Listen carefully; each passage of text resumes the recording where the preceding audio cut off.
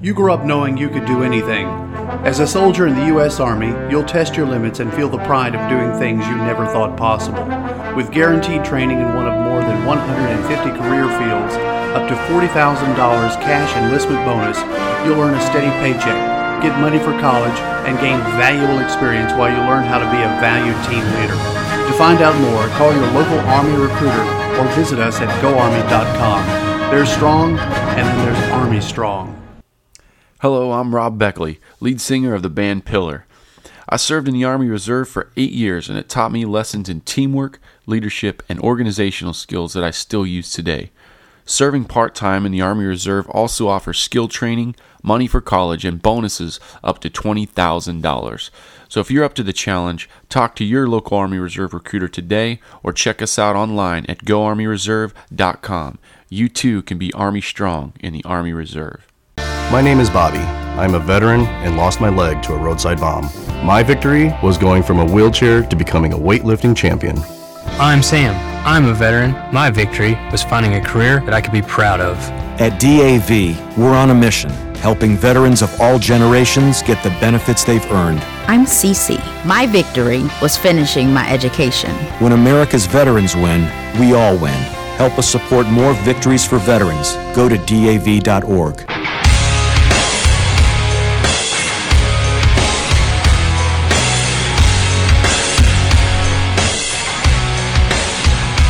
And now, from the cheap seats with Chris DeLambert and Brandon Atkins.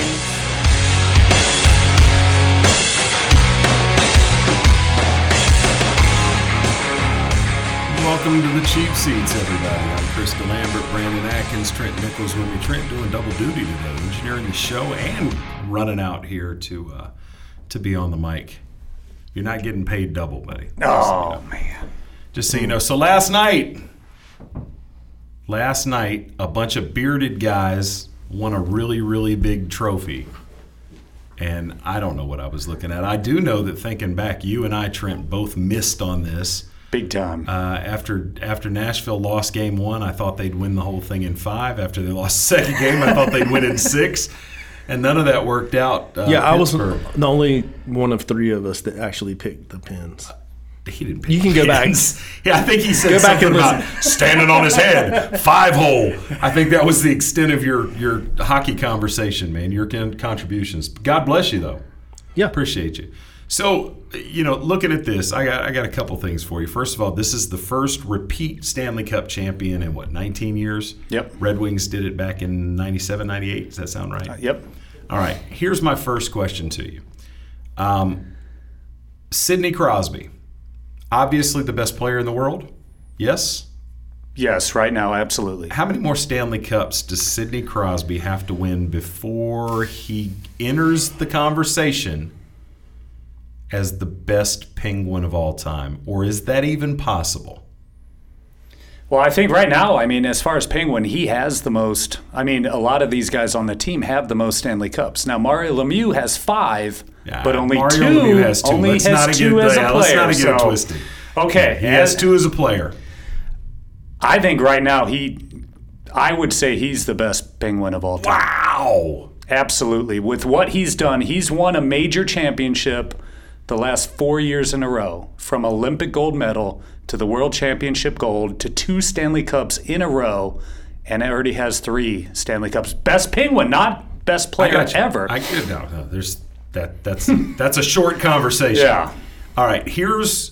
First of all, I wish we were on TV today, because Brandon Atkins is over here with a 1,000-yard stare, eyes glazed over. Are you still with us? Yeah, man. Starbucks. It's on my side. Here's what I'll say about Sidney Crosby. 2 points. First of all, Sidney Crosby, if he came walking through that door right now, I would have no idea who he was. I would. Yeah, me too. You'd be able to recognize him out of uniform? Absolutely. Would you really? Yeah. You're lying. I have very obsessed teenage girls that have pictures of him everywhere. So yes, I would recognize him. Funny that you say that, because last night as the I don't even know how this conversation started, but my wife asked me a question about Melania Trump. I don't know where that came from, and we got into a discussion about that. And she's like, "But her husband's 70 plus years old. She's 47. He was 23 years." But Sounds like a good somehow plan. that conversation pivoted as we were watching the postgame for the Stanley Cup. And I said, look here, you may not know this, but truth be told, NHL players have the hottest wives. Is that a fair statement?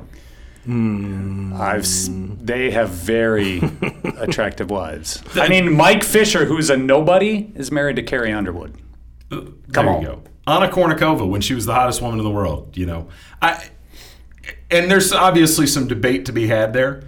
But as we were having this conversation and I was, talking to her, and she wasn't arguing with me, she was just kind of listening, soaking it in. They went down to the ice and the Penguins' girlfriends and wives started to sort of trot out, and there was a procession. And she was like, those are some pretty hot wives. I think NBA players probably have a little something to say about that. Come on. Let me ask a question that makes it sound like I know anything about hockey. Here's the question. Let's say the top 5 players of all time. 5-hole. Yeah, 5-hole. Let's say Wayne Gretzky, Gordie Howe. Wait, stop. Bobby Orr. Stop. Mario Lemieux. Stop. Did any of those guys have a player like Malkin? What? Oh, yeah. Dude, are we going to talk about Wayne Gretzky with the Mark Messier? Yeah. No, Wayne Gretzky was low. I mean, yes, he made everyone better, but no, yes. Wayne Gretzky definitely had somebody better than Malkin. Far beyond. Yeah. Now, Malkin didn't make the top 100 player list. Wayne Gretzky has like 4 guys on there. And what was great is the GM of the Penguins last night, that's all he would talk about. Well, Malkin's not a top 100 player. What is he, 101? That's, I mean, he didn't talk about the win. All he did, he's still bitter that his player didn't make the top 100. Good for him. I mean, good for him for having his And back. Malkin led the playoffs in points. Excellent. I mean, yeah. I mean, it's a horrible question that I asked, but it started some good conversation, right? Was that good conversation? I don't know. Dave, give us a nod from over there. Was that a good conversation? I don't know. He's throwing his hands up. Yeah, all right, 5-hole. I'll be quiet again. That's better than Schleprock's hand signals, though. So there we go. I don't know. Dave is. You know what he reminds me of? He's the DJ at the club who is pretending to mix live in the club, where he's really just got the track playing in the background. That's what he's doing right now. He's got his head down. I don't know what he's doing.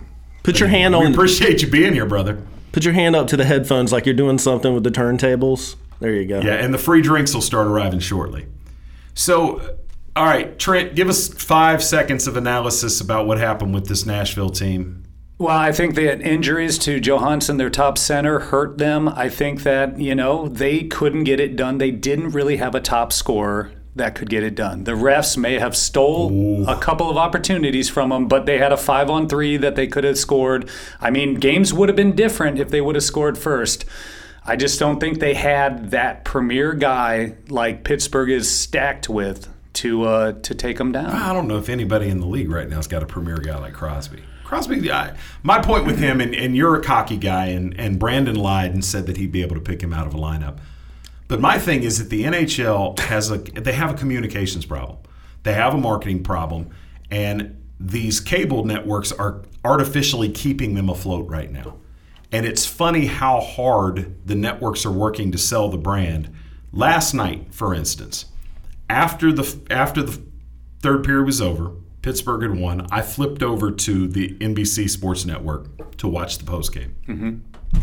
That kicked off at about 10:45, 11 o'clock. 11. Right at about 11 o'clock. Way past your bedtime. Way past my bedtime. I'm an old man. I watched that post-game coverage.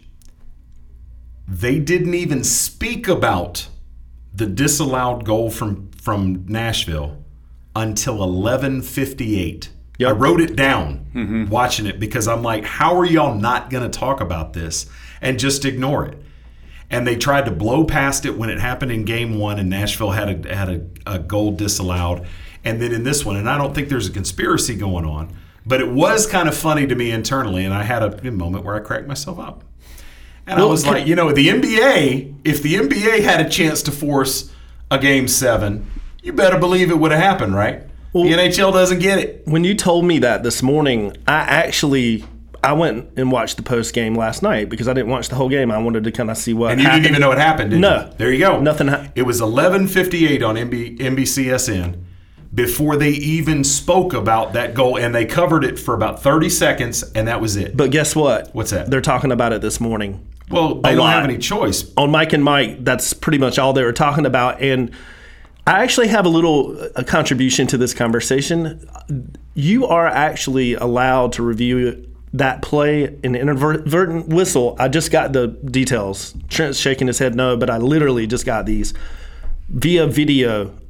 You can look at them again, but the difference between, first of all, Nashville got jobbed. You know what I mean? It was just bad timing. They got jobbed out of a goal. But you can review that play if he hadn't touched it after the whistle. Like if it was already in motion. Going in, yes. You could have reviewed that and changed it. But just because he would have probably scored it anyway, had the whistle not blown, it didn't freeze anybody. But because he touched it after the inverted whistle, you couldn't.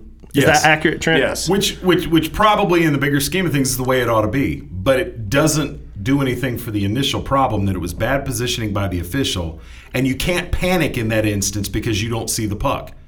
You know, I'm not a huge hockey fan, but I've followed hockey my entire life to a certain extent. But you've got to give a good 3 count before you blow that whistle in a situation like that because stupid things like this happen. Well, I mean, I think a lot of that goes to safety of the goalie and the guys around because they are told that if you cannot see the puck, you need to blow the whistle. The play is dead. And you have guys with sticks poking at you, even with your pads on or whatever, that, you know, if the ref can't see it, it is the way it is. And people can complain, but the players didn't complain. They didn't talk about it. I'd like to I haven't seen any Nashville guys. I give him a couple days. I'm sure he has some cool stuff to say about it. Do you know what I like about hockey? What do you like out about of the major four? Nothing. Chris just rolls his eyes anytime I try to jump into this conversation because he knows it's going to be horrible. Hockey, just because of the name hockey. Like, just think about all the other major sports. It sounds like cavemen named these sports. Football. Basketball. I mean, how creative. Base. We'll put bases. Baseball. At least they came up with something like hockey.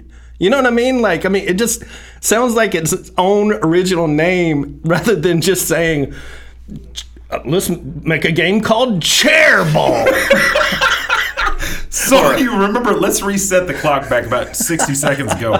When you said Chris rolls his eyes because he knows it's going to be horrible. I think I was justified. I think I have a point, though. Sure you do.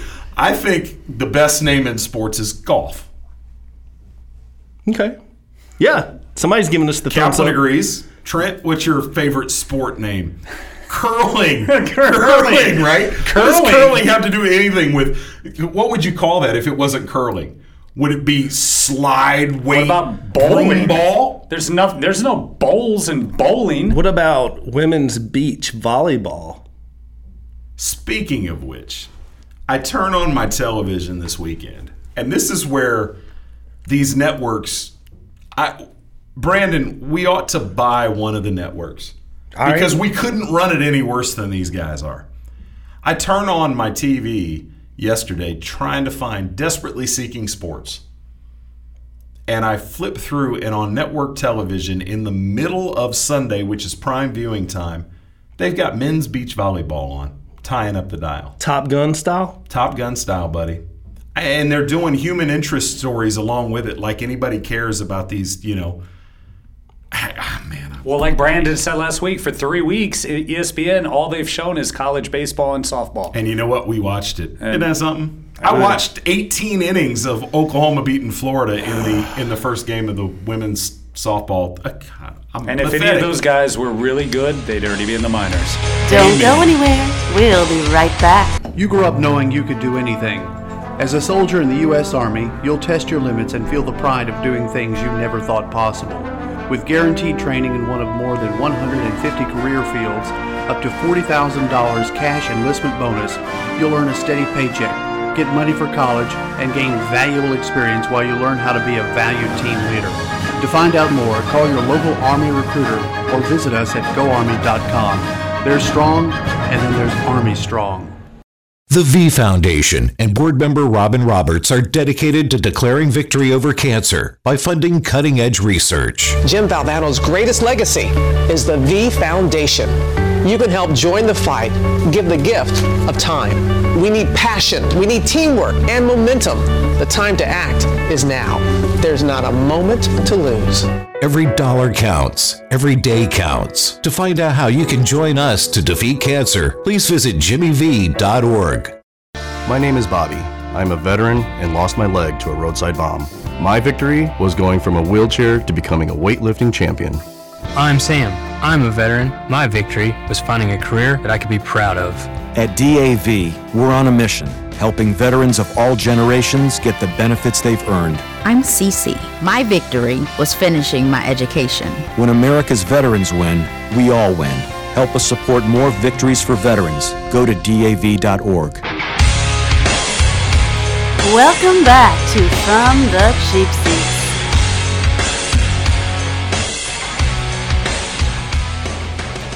Welcome back to From the Cheap Seats. I'm Krista Lambert, Brandon Atkins, Trent Nichols. Diamond Dave Kaplan is across the way running the... He's not running it, he's hanging out. The ones and twos. So we're back and we're talking about a bunch of nonsense that's, I don't know, somehow related to sports in some form or fashion. And we've got an interesting thing we unearthed here. We have determined that the game hockey was not a caveman, like apparently football and baseball were. Trent, you want to educate the masses as to where the word hockey comes from? So hockey came from a French word, and it means shepherd's crook. But there was a Colonel Hockey that used the game to keep his troops in condition. Colonel Hockey. Colonel Hockey. That's pretty cool, man. Yeah. So if I create a game like basketball, remember the movie? So if I create a game like that, I can just big baller. I just call it DeLambert. You know, the go-to is always add a ball at the end or whatever the case might be, but I like that. Man. Is the object of that game never to hit any shots? Nicely done. Nicely done. I'm the only one that laughed at that. That was harsh, man. I'm sorry. All right, so I have a question for you, Brandon Atkins, that's hockey related. Are you prepared? Probably not. All right, so the tradition with Stanley Cup champions, Trent, is what? What do they do with that big, gigantic cup? Well, each one of them get to spend a day with that cup, and they do all sorts of things. Right? Yes. But none of them are as creative as Brandon Atkins. So if you got to spend a day with that cup... Oh, man. What is it? What kind of adventure would you take the Stanley Cup on? Okay, well, this is not meant for radio or TV for that matter, but I have my own little kind of Stanley Cup. I play fantasy football. I've gotten the trophy before. Sometimes you just lounge with the trophy, watch TV with the trophy. Some things you can't really communicate in public with the trophy. You have dinner with the trophy. You know, I mean, so the Stanley Cup would be no different from me. I mean, you just hang out, act like you've been there before. Yeah, I mean, we know each other on a personal level. Trent, where's the cup going? Man, you know, the Stanley Cup is my favorite trophy. I love it. The history of it, how it started off with just that bowl and has grown into that pedestal with your name on it. I hate the NHL commercials about them spelling their names out. I think those were the worst in the past years. But I think because it is the Stanley Cup, I would love to lay on the couch with it full of Doritos right by my hand, eating Doritos, watching TV, watching me win the Stanley Cup while I'm eating Doritos out of the Stanley Cup. Or trail mix. All right, so shameless plug for Doritos there. If you're listening Frito-Lay, you know, you can get in touch. Hook me up, I'm cheap. You can get in touch with us at cheapseatradio@gmail.com. So, you know, if the Doritos marketing team is hanging out, let us know. All right, so you guys are lame. Oh, yeah. First of all, you know, if I'm going to eat Doritos out of something, I'm going Charles Barkley and go with the, what does he call it, the snack hoodie? It's like a feed bag. Yes, I'm going snack hoodie. How dare you desecrate the Stanley Cup with Doritos?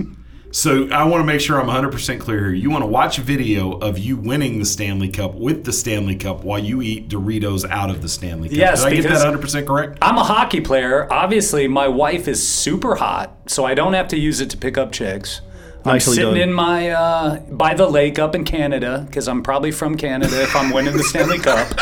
I've already gone fishing. I've done everything. I grab my favorite snack. I pop it on. I sit my super hot wife down. We watch the video, eat some Doritos. Okay, let me ask you this question then. And Chris, you tell us what you do with the cup. But this has been the first back-to-back, 19 years? Yeah. Do you think that the players have gone, I don't know, I did that last year? Well, you know what? I was thinking during the celebration, I was like, I wonder if they're like, well, shoot, now what the heck am I going to do? I mean, like last year, I already did it. I already ate Doritos out of it last year. What do I do now? I'm gonna go crazy. I'm gonna make homemade Chex Mix. That's a good question. Thanks, Think about Gretzky. When they won it 4 or 5 years in a row. Yeah, like had to 4 get out all of been it. like, that doggone cup, man. Do I have to babysit the cup today? I know, right? Really? I don't know what I'd do with it, guys. Do you think Phil Kessel's going to eat hot dogs out of it? Hot dogs? He's just known as that guy that loves hot dogs. I can relate to that. I like a good hot dog. That's cool. I like a good hot dog. I can dig that. Scoops. Scoops. Let's buy Scoops. Let's do that. Is it for sale? You thought it was one time. All right, so the Stanley Cup. So what would you do with it? Oh, man, I don't know. Because I'm the guy that has to one-up everybody. Mm-hmm. I got to step back and look and figure out where we're going with this thing. And I really don't know, man. I'm sure that at some point it would be, there would have to be strippers involved. Oh, God. Me and the cup would have to go to Vegas. And I'd have to leave my ultra super hot hockey wife at home. And we'd have to get a kitchen pass. And we'd have to just go crazy. Nice save. You could fill it up with your tears after you watch the Bengals play football an additional season. Thanks, that may be what you could do. But what did I do to deserve all this punishment this morning? I'm sorry, What's man. What's going on? In 125 years, what hasn't been done with that cup? You can't be original. Everything's happened. Well, in 125 years, let me tell you something. A friend of mine used to own a minor league hockey team. That went so badly that you're not allowed to speak of that time period in his house. Oh, no. He lost so much money on that hockey team, and it had nothing to do with attendance. Hockey players are crazy. Like, legit, full-on crazy. So these folks, he can tell you stories for days. He owned the thing for about 4 years and finally was like, I got to get out of this. But the midnight calls from the police, destroying hotel rooms, trashing tour buses, just on and on and on and on. So the amazing part of the whole Stanley Cup thing is that for 125 years, the winning team has been, each player has been taken off with that cup, and that the cup hasn't been destroyed. Well, they have its own personal bodyguard. The guy to the left with the shaggy white hair, if you watched him bring out the cup, he's with that 24/7. So when is he writing his book? Because that tell-all book would have to be out of control. That's going to go to But the if grave. you follow it, you can follow the Stanley Cup, or the keeper of the cup on Twitter, and he shows everything, shows pictures. Maybe a good idea would be taking that cup to Peke Rene's house and hang out with him. Would that be mean? If I was Hornquist, you're from the same country, you take it over to his house and you'd be like, thanks, man. You do you think win the cup? If Nashville won it, do you think Subban would fill it up with Listerine or something? Like some mouthwash? In Montreal, he would fill it up with Listerine. I think he would. All right. I'm done talking about hockey. Hey, till October. The naming of sports. Let's go back to golf. We were kind of we hit on golf a little bit. I think we have an expert that should. I think we do have an expert in the house. There's a lot of people trying to claim the word golf, but what I've been able to find that makes the most sense is Scott kind of claimed the word golf, and it's golfland, golfing, which means to strike, as to cuff or to drive forward with violence and it didn't become a verb until much later. That's the David, that's the question. That's the question I want to pose to Dave Kaplan. Is golf a verb? That's what I want to know. And do you? So we will get our English lesson, and he can tell us. And I don't. What are you even talking about over here? What's going on? I'm talking about the meaning of the word golf. All I want to know is why the sport's not called golf ball. That's what I want to know. Golf ball. Golf ball. Because it was a caveman that created it, I suppose is what you're saying. Golf. Because, well, yeah, it's clearly not golf ball because it's not a foot or a basket or a base. You can't, what was it? We're sitting here trying to figure out what golf is to begin with. Called like club ball. Club ball. How about hole ball? Club ball. Hole ball. Okay. Hole ball. Okay. So, hole ball. Hole ball. Does everybody agree that's what golf should be is called? Is now hole ball. I like it. Dude, what is... Man, we've digressed in this. You can tell how much... All right, so Trent, you made an interesting statement before we went to the last break. You were talking about college baseball. Yeah. All right. Now, I remember the time when players could get drafted out of high school, then they get drafted each year coming out of college, and that's not been that way for years now. So the MLB draft coming up later today. Are you aware of that? Yeah.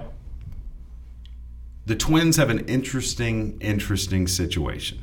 Twins are a whole lot better this year than anybody thought they were going to be. Yeah. Brendan McKay from Louisville is MLB ready, could probably with 5 minutes in the minors, maybe not even that, come in and contribute this year conceivably, but in the immediate future. His ceiling is pretty high. You have to decide, is the kid going to pitch? Is he going to play for you in the field? Mm-hmm. But looming out there, have you seen Hunter Green from Compton? 6'3", 195 pounds, hitting about 365 with a whole bunch of home runs as a high school kid. But allegedly, this young man throws the baseball 102 miles an hour. 18 years old, coming out of the Compton Academy. The Reds are already told anybody to listen. If the Twins don't take him, they're going to take Green. Yeah. Now, the Reds are in a different situation because the Reds are pretty well loaded at the higher end of their minor league system. So it's not like the guy can jump in there. He's going to face a backlog anyway. So they're prepared to go 4 or 5 years and groom this guy. What's the move here? You got about 30 seconds. The problem is the rules with the Super 2 and everyone doesn't want to lose that eligibility. If you take a guy out of college that is almost MLB ready, he's going to sit for a while there anyways. So why not take the other project that you can put in there for 4 years? He's going to sit where? In the minors, because they don't want to lose control of him if he's that close. Who was the last guy that came out of college and went right to the major leagues? I don't know for certain. I know Mike Leake for the Reds came directly out of college, pitched for the Reds. Yeah, I think it's very, very rare. I wanted to say Matt Harvey for the Mets came pretty close out of UNC and came right back up, but I still think he spent a year or two. Well, the way to look at it, though, is if you've got a guy that can contribute, do you really want to worry about how much control you've got? You're listening From the Cheap Seats. We'll be right back. You're listening to Krista Lambert and Brandon Atkins. You might not love your seats, but you'll love the show.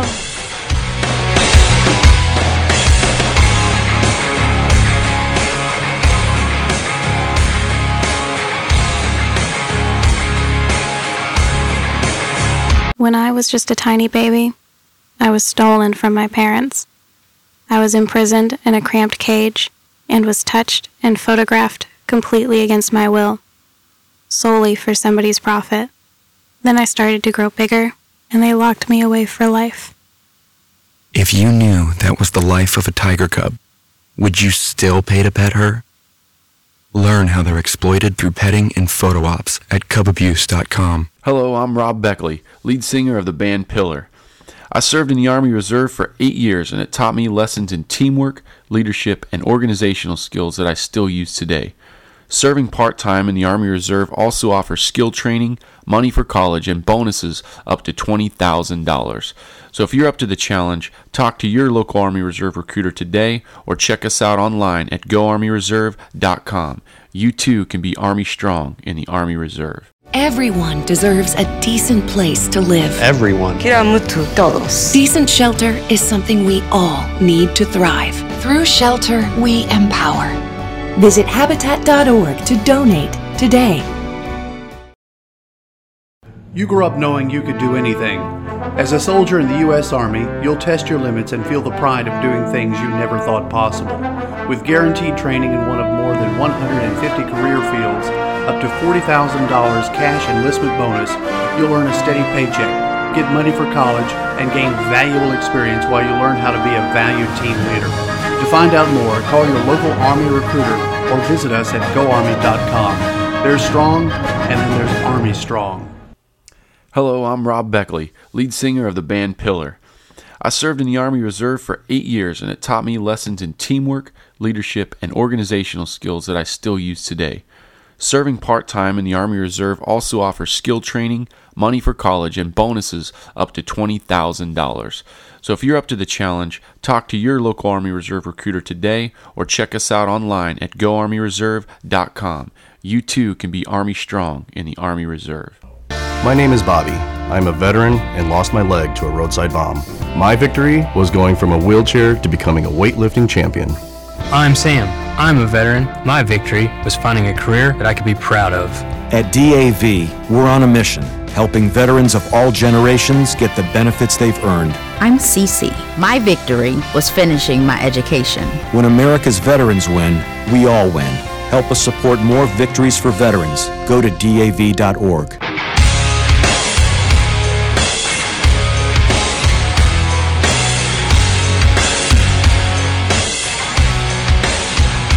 And now, from the cheap seats with Chris DeLambert and Brandon Atkins.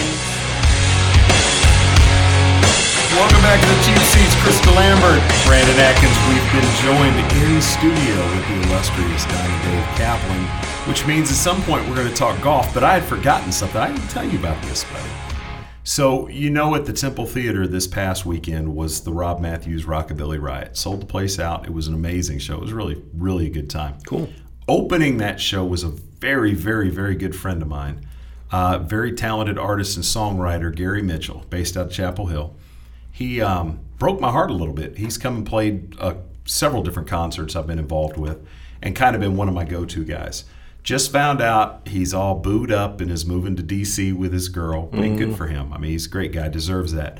But we talked real briefly, and I said, we're using Def Leppard's Undefeated as our intro and outro music, and that's kind of become our theme song. And we talked about it for a few minutes, and he is writing us our own song. What? I hadn't told you that before. No, he's beaming like a little kid. He's as happy as a kid that just got a golf cart, man.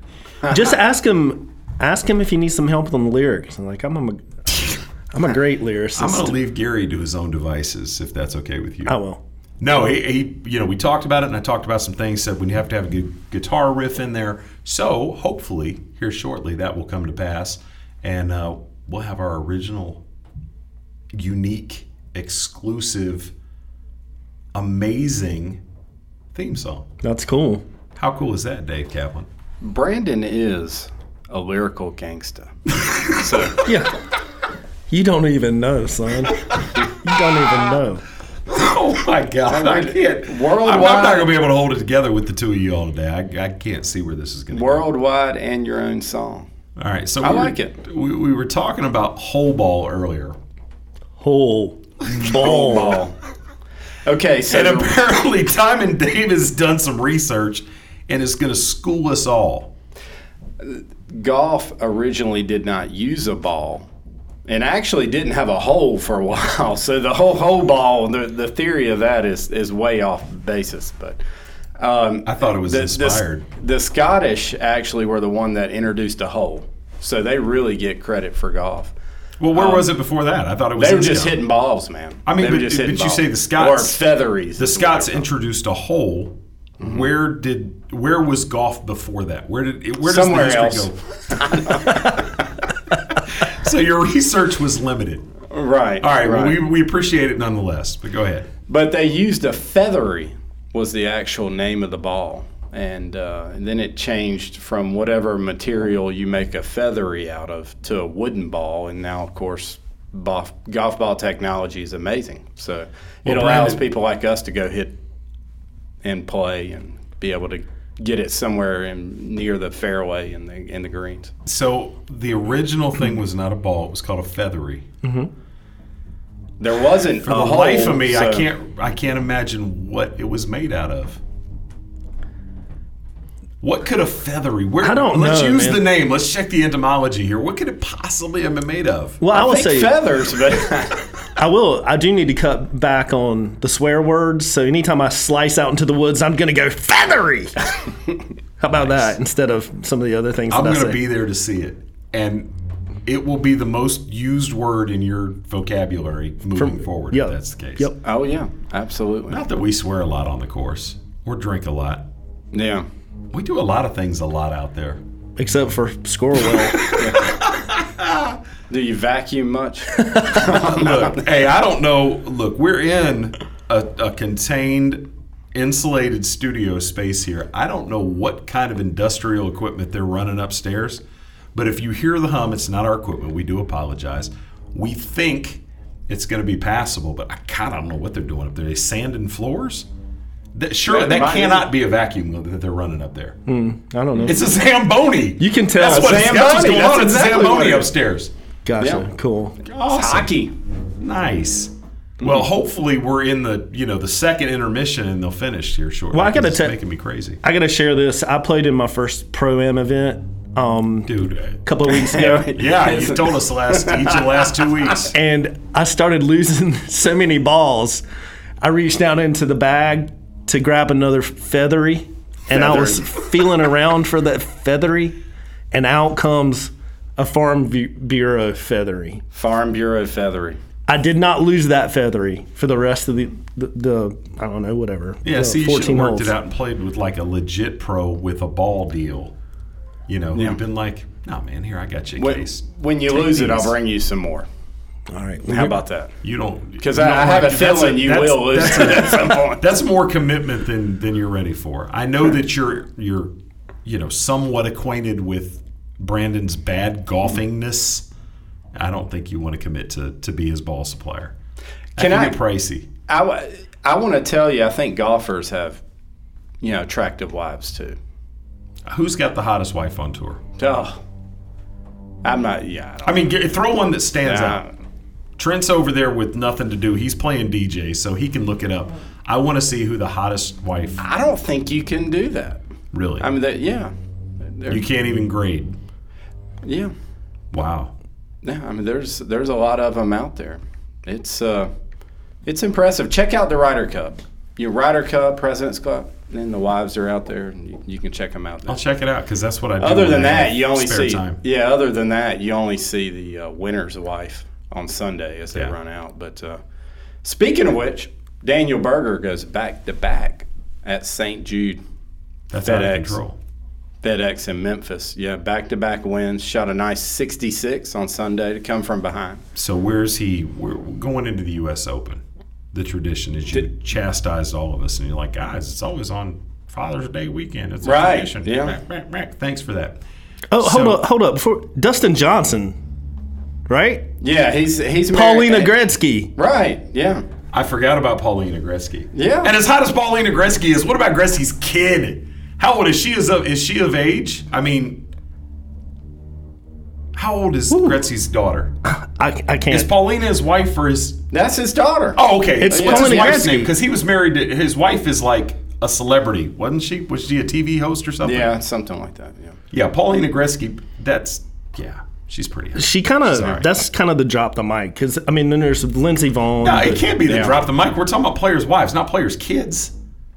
Well, this is, okay, Wayne Gretzky's daughter, Paulina. Yes. I don't think they're married, but it's Dustin Johnson's who might be one of your favorites for the U.S. Open, is Dustin Johnson's girlfriend, fiance. I think it's fiance. Not married. Yeah. Okay, well. The NHL just went down to number 2, I think.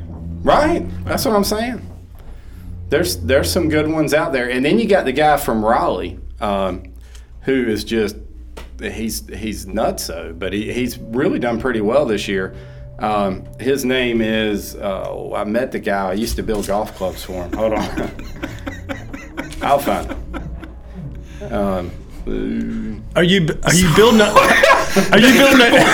Oh my God! Grayson Murray. Grayson Murray. Yeah, right, he's tell us from about Raleigh. Grayson Murray. He's had a good year. Yeah. He went to 4 colleges in 4 years, and so he traveled around. I think he's his an attention astute span. academic, Right. But I've got anyway, some friends that went to 4 colleges in 4 years. Well, I think he said that he was going to have a Playboy mate caddy for him if he makes the Masters next year. And by the way, he's had a good year. I think he had another top 20 finish this past weekend, so he's doing well this year. So he has a chance to make the Masters, if he gets up there on the money list. And he wants to have something. a Playboy playmate be his caddy. He invited one. I can't remember the name of the young lady, but he invited one. She accepted the invitation. To caddy for him if he plays in the Masters. Right. I wonder if Augusta's going to allow that to happen. She going to wear the bunny ears? Is she going to wear the ears? She's going to wear a white jumpsuit. Yeah. I mean, that's what she'd wear. And she'll rock that jumpsuit unlike any caddy has ever rocked that jumpsuit. Right. So I'm digging it. He could Grayson probably get her Murray. to caddy on the par 3 for her. Although it's supposed to be a family event. But anyway. Grayson Murray. I'm betting the ranch on this guy. Yeah, Grayson Murray. And I think he's playing this weekend. But let's talk about the U.S. Open. Please. Let's do that. You've got 2.5 minutes. Got 2.5 minutes to go. Aaron Hills. Yes. Got an old school look, but the course was actually built in 2002. Long, 7,800 yards. So let's imagine us go play golf, then add 3 or 4 more holes. But they're doing it in 18 holes. I get enough punishment out of 18. Right. I don't need 21. Starts off with like a 650-yard dog leg left, par 5. Beautiful course. And it's going to require some precision as well. If you get off the fairway, there's the normal 4 to whatever 6-inch stuff. But then you get beyond that, and it's like the British Open stuff. It's Really? like, knee deep, you might not even find it. If you do find it, you wish you wouldn't have found it. So, your expert opinion, what do you expect the winning score to be? I mean, any U.S. Open, you look around even par. And weather's going to play a little bit into it. If the winds get up, it could be worse. If they get some rain and soften the course, it could be a little easier. But even par. I think most of them will take it right now. I'm taking Grayson Murray and the prospect of him bringing a playmate just to upset everybody at Augusta. I think that'd be amazing. Right. Brandon, who you got? I'm taking Grayson Murray as well. Grayson Murray. And I think, all right. I don't even know if he's playing. I think doesn't matter. That's good. Well, David's actually making Grayson some clubs upstairs. I can hear him right in those clubs. I think he's actually like milling. I don't know what's going on. Golfing by Design, when he was a little kid, did make him some clubs. So Really? That was pretty cool, yeah. Okay. How long ago was that you got out of that business? It's 12 years ago. 12 years? Yeah, 11, 12 years ago, something That's like pretty that. cool. Let me run through some names real quick. All right. Dustin Johnson, he's been one of the best players all year. Is he adequately recovered from his tumble down the stairs? Yeah, I would hope so. And he hits the ball long enough. If he's hitting it straight enough, he's definitely going to be a factor. Jordan Spieth did not win the 2011 USAM there, but he did get to the semifinals. So he's got a history at the course. I doubt too many players have. I think Kelly Craft won that U.S. Amateur. I don't even think he's playing in the U.S. Open. Jason Day is going to be a good pick. Ricky Fowler. I like John Rahm to keep with the Spanish theme on major winners this year. With Sergio winning. Now, John Rahm's the up-and-coming, young, big Spaniard that hits the ball a long ways. And then Alex Noren might be one kind of off the radar, be a good pick. But remember that name if we're talking next week. You fantasy golfers, you've got your feedback from the guy, Diamond Dave Kaplan. If you had to take one player against the field, who you got? I'd say Dustin Johnson. Dustin Johnson? Spieth with a second, but he's just been too inconsistent this year. Too many doubles and bogeys and things like that. All right, you're listening to From the Cheap Seats in Central Carolina on WDCC and around the world on WBLZ. Check out the podcast. Don't go anywhere. We'll be right back. You grew up knowing you could do anything. As a soldier in the U.S. Army, you'll test your limits and feel the pride of doing things you never thought possible. With guaranteed training in one of more than 150 career fields, up to $40,000 cash enlistment bonus, you'll earn a steady paycheck, get money for college, and gain valuable experience while you learn how to be a valued team leader. To find out more, call your local Army recruiter or visit us at GoArmy.com. There's strong, and then there's Army strong. The V Foundation and board member Robin Roberts are dedicated to declaring victory over cancer by funding cutting-edge research. Jim Valvano's greatest legacy is the V Foundation.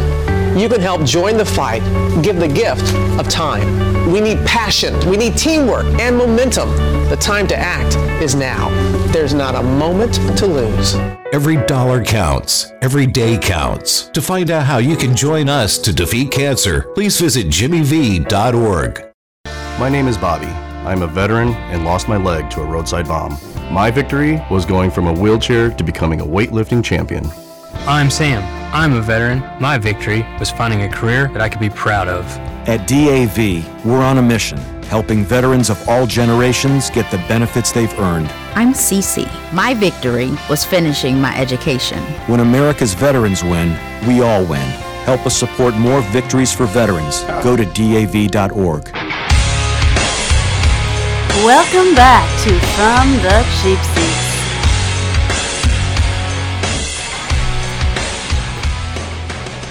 Welcome back.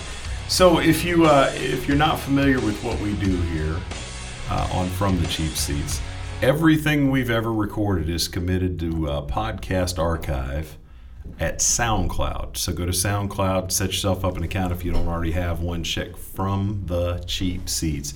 And you can listen to everything we've ever done. You'll also get alerts.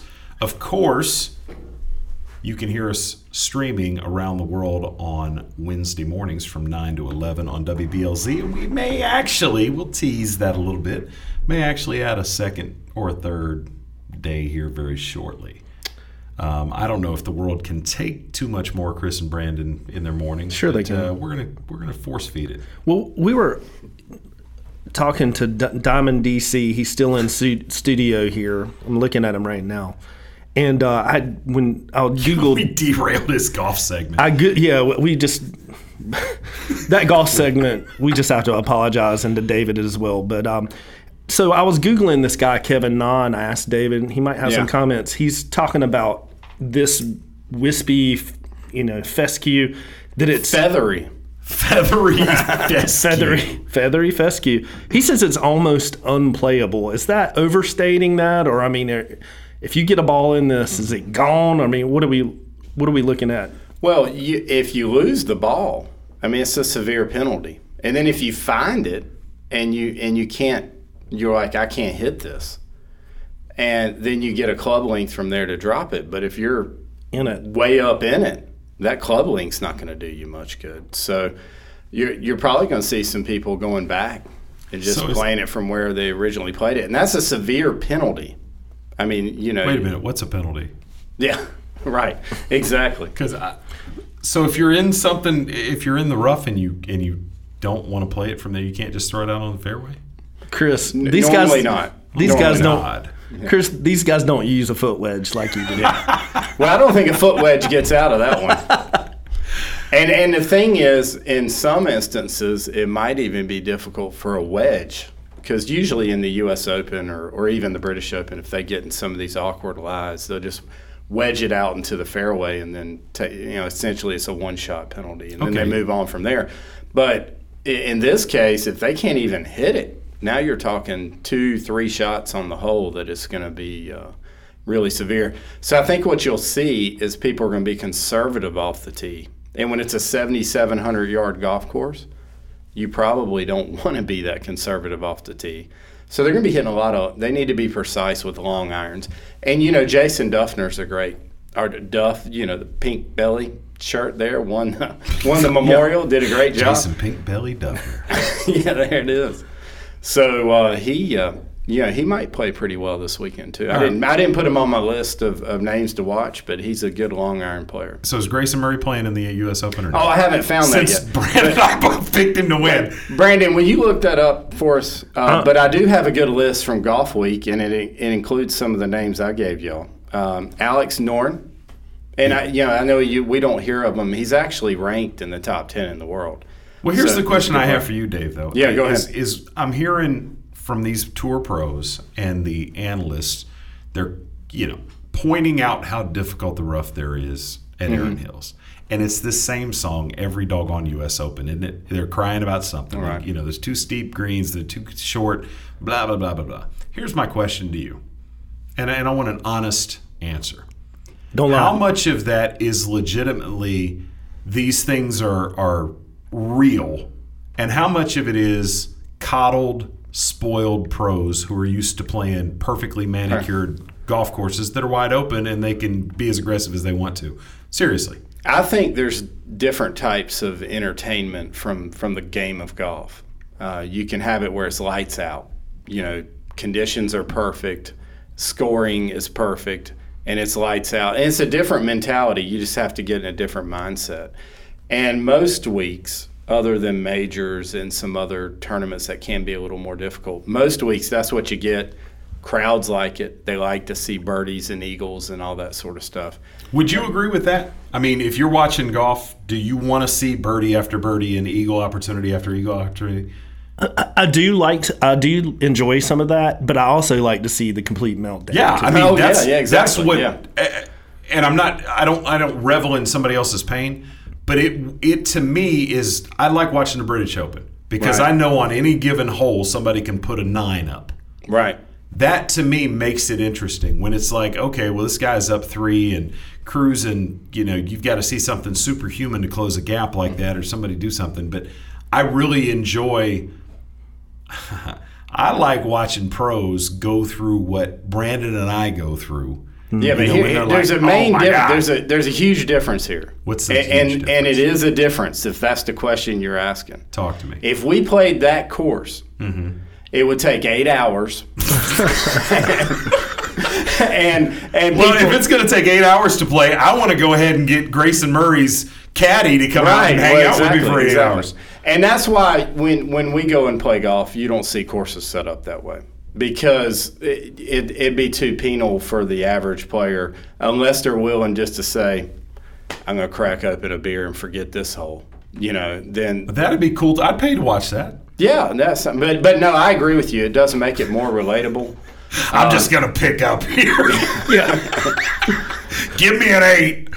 That'd be awesome. To watch them with some struggles, it does make it more relatable, and I like it as more of a golf purist. I like it. I like the difficult positions. And so, as a purist and as a golf expert, what would I shoot from the pro tees at Erin Hills? What would my score be coming in? Well, it depends on who's scoring. Don't let Chris score it. Oh, come on, man. Depends on who's. I would say if we let you keep the pencil, it would be a DNF. Really? I just quit? No, we couldn't card it. There'd be too many X's on there. Wow. Yeah. So you're not even going to put a number out there? Nah. Like 120? Probably getting close. Okay. Chris, okay, so if that's the case, I got to recover some kind of way. Chris, if I put up a 120, what's this guy going to put up? Yeah, but 122. But here's the deal. Think about who you're talking to. This is David Kaplan. I can no longer walk into a sand trap without being terrified that somebody's going to yell at me. No, that was not me. That wasn't him. That was not me. No. I was playing out at Tobacco Road where there's natural areas, and I was still afraid to ground it. Thinking somebody was going to come around the corner. Brandon, I would have been way more constructive and diplomatic in my education of bunker etiquette for you. Your playing partner on that particular day was not considerate. Yeah. And we saw his foot wedge, too, by the way, Richard Blackwater. We saw you, Mr. Rule Guy. Yeah, there you go. We saw you. Hey, just another really quick, cool story for Tar Heel fans. Fellow Tar Heel. DL4 doesn't have exactly the same ring to it, but, his father's caddying for him. Yeah. Which is kind of a cool story. That is. Okay, in terms of cool story, Dad caddying, playmate caddying. It's not that cool, Brandon. It just kind of It is cool. And then on Father's Day, that is on Sunday. You know they're gonna grab onto that story. That's gonna be one of the main nice things. payday. Caddy takes home 10%, right? First major that Davis Love won. He gave credit to his father, and a rainbow was over the 18th green as he finished up his round that day. Amazing. Sign from God. Amazing. What is the how much cheddar does the winner of the U.S. Open walk out with this year? Anybody know? Probably $1.5 million. $1.5 million. What's the guy that comes in last place? Well, making the cut, you make money. Okay. If I make the cut and finish dead last, I'd any say idea? 100,000 plus. 100,000. So basically, Dad's getting a $10,000 payday out of this, no matter what happens.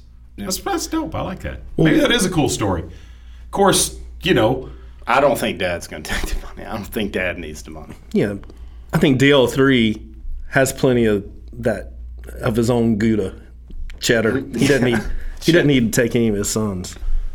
Nah, he did fine. Hey, Grayson Murray, call into the show and let us know if you're in the field, because I can't find you. Can't find the field. Oh, we'll find that. That would be hard to pick you if you're not in the field. So give us a buzz. I'm taking him even if he's not in the field. So if he's not in the field, I'm going with the Duff Man. There you go. David's turned me on to the Duffner. Pink Belly. I like Jason Duffner a lot. Jason Pink Belly Duffner. He's got the waggle, too. He does have a little waggle. Yeah. So you got to appreciate that. All right, I got it right here. We're going to see if we can find him. All right, while you're looking that up, Brandon, we talked about golf for twice as long as we planned to. Mm-hmm. Any other thoughts on anything to do with golf? We just need ball or anything else we've talked about, or heavy equipment. Well, those are my clubs being made upstairs right now. Yeah. David got done with Grayson, so now he's not working in the field. He's not in the field. Point, no. I'm not watching that. I guess I need to pick. You better watch. It's a major. Good. I'm going to keep my eye on Kevin Na because he's already mad about this rough. Yeah. So I think that'll be kind of a cool story because he's really saying it's unplayable out there. Do you think he's doing that, or is he trying to punk the rest of the field? Nah, he's just trying to get inside. He's got legit concerns. He has legitimate concerns. There's no doubt about it. But his mindset obviously isn't going to be that great. So, what about the pairing of Jason Day, Justin Rose, and Rory McIlroy? That's all three pretty of cool. Them can win. All three of them can win. So that's going to be something to watch too. That's another story. Right. What time do they go off? McIlroy demolished them in Kiowa, if you remember that. Mm-hmm. But he hadn't been really on form here lately. David, let me ask you a quick question. How would you hold up in this tournament? Let's say you make the field. I would honestly, if I played that golf course, I would be ecstatic if I broke 80. I'd be ecstatic. You'd make the cut if you broke 80 a couple times, don't you think? Be close. That'd be a little too far back. You probably need a couple 75. So if we found a sponsor out there, who was willing to pay you to hit golf balls for 2 years to get ready to go on tour. If my back would hold up. Come on. Oh, man. And I wouldn't need to use opioids. I think I'd be in good shape. No, I think I could do it. Yeah. I do Make too. the cut. So if you're sitting out there and you want Dave Kaplan to wear your name on his hat and on his shirt and give him 2 years to get ready, we can get him out there. Which would you prefer to play? Would you rather play the wide open courses where everybody's trying to eagle everything, or would you rather play these challenging things like this? Real quick. Challenging course, but I tell you, my ultimate dream would be play Augusta. All right. Period. Gotcha. You've got Dustin Johnson against the field. Appreciate you coming in, Diamond Dave. I'm Chris DeLambert. This is Brandon Atkins. If you're listening on WDCC, follow us on over to the podcast at SoundCloud from the Cheap Seats.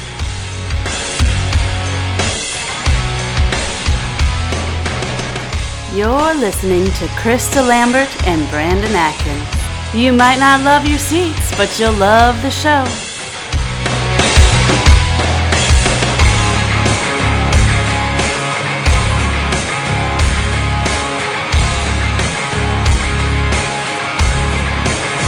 When I was just a tiny baby, I was stolen from my parents. I was imprisoned in a cramped cage and was touched and photographed completely against my will, solely for somebody's profit. Then I started to grow bigger, and they locked me away for life. If you knew that was the life of a tiger cub, would you still pay to pet her? Learn how they're exploited through petting and photo ops at cubabuse.com. Hello, I'm Rob Beckley, lead singer of the band Pillar. I served in the Army Reserve for 8 years, and it taught me lessons in teamwork, leadership, and organizational skills that I still use today. Serving part-time in the Army Reserve also offers skill training, money for college, and bonuses up to $20,000. So if you're up to the challenge, talk to your local Army Reserve recruiter today or check us out online at goarmyreserve.com. You too can be Army strong in the Army Reserve. Everyone deserves a decent place to live. Everyone. Todos. Decent shelter is something we all need to thrive. Through shelter, we empower. Visit Habitat.org to donate today. You grew up knowing you could do anything. As a soldier in the U.S. Army, you'll test your limits and feel the pride of doing things you never thought possible. With guaranteed training in one of more than 150 career fields, up to $40,000 cash enlistment bonus, you'll earn a steady paycheck, get money for college, and gain valuable experience while you learn how to be a valued team leader.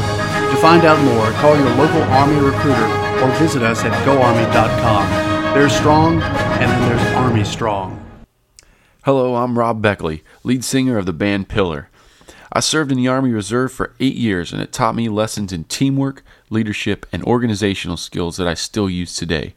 Serving part-time in the Army Reserve also offers skill training, money for college, and bonuses up to $20,000. So if you're up to the challenge, talk to your local Army Reserve recruiter today or check us out online at goarmyreserve.com. You too can be Army strong in the Army Reserve.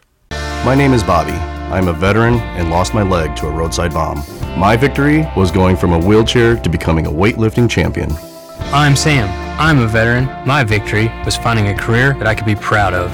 At DAV, we're on a mission, helping veterans of all generations get the benefits they've earned. I'm Cece. My victory was finishing my education. When America's veterans win, we all win. Help us support more victories for veterans. Go to DAV.org.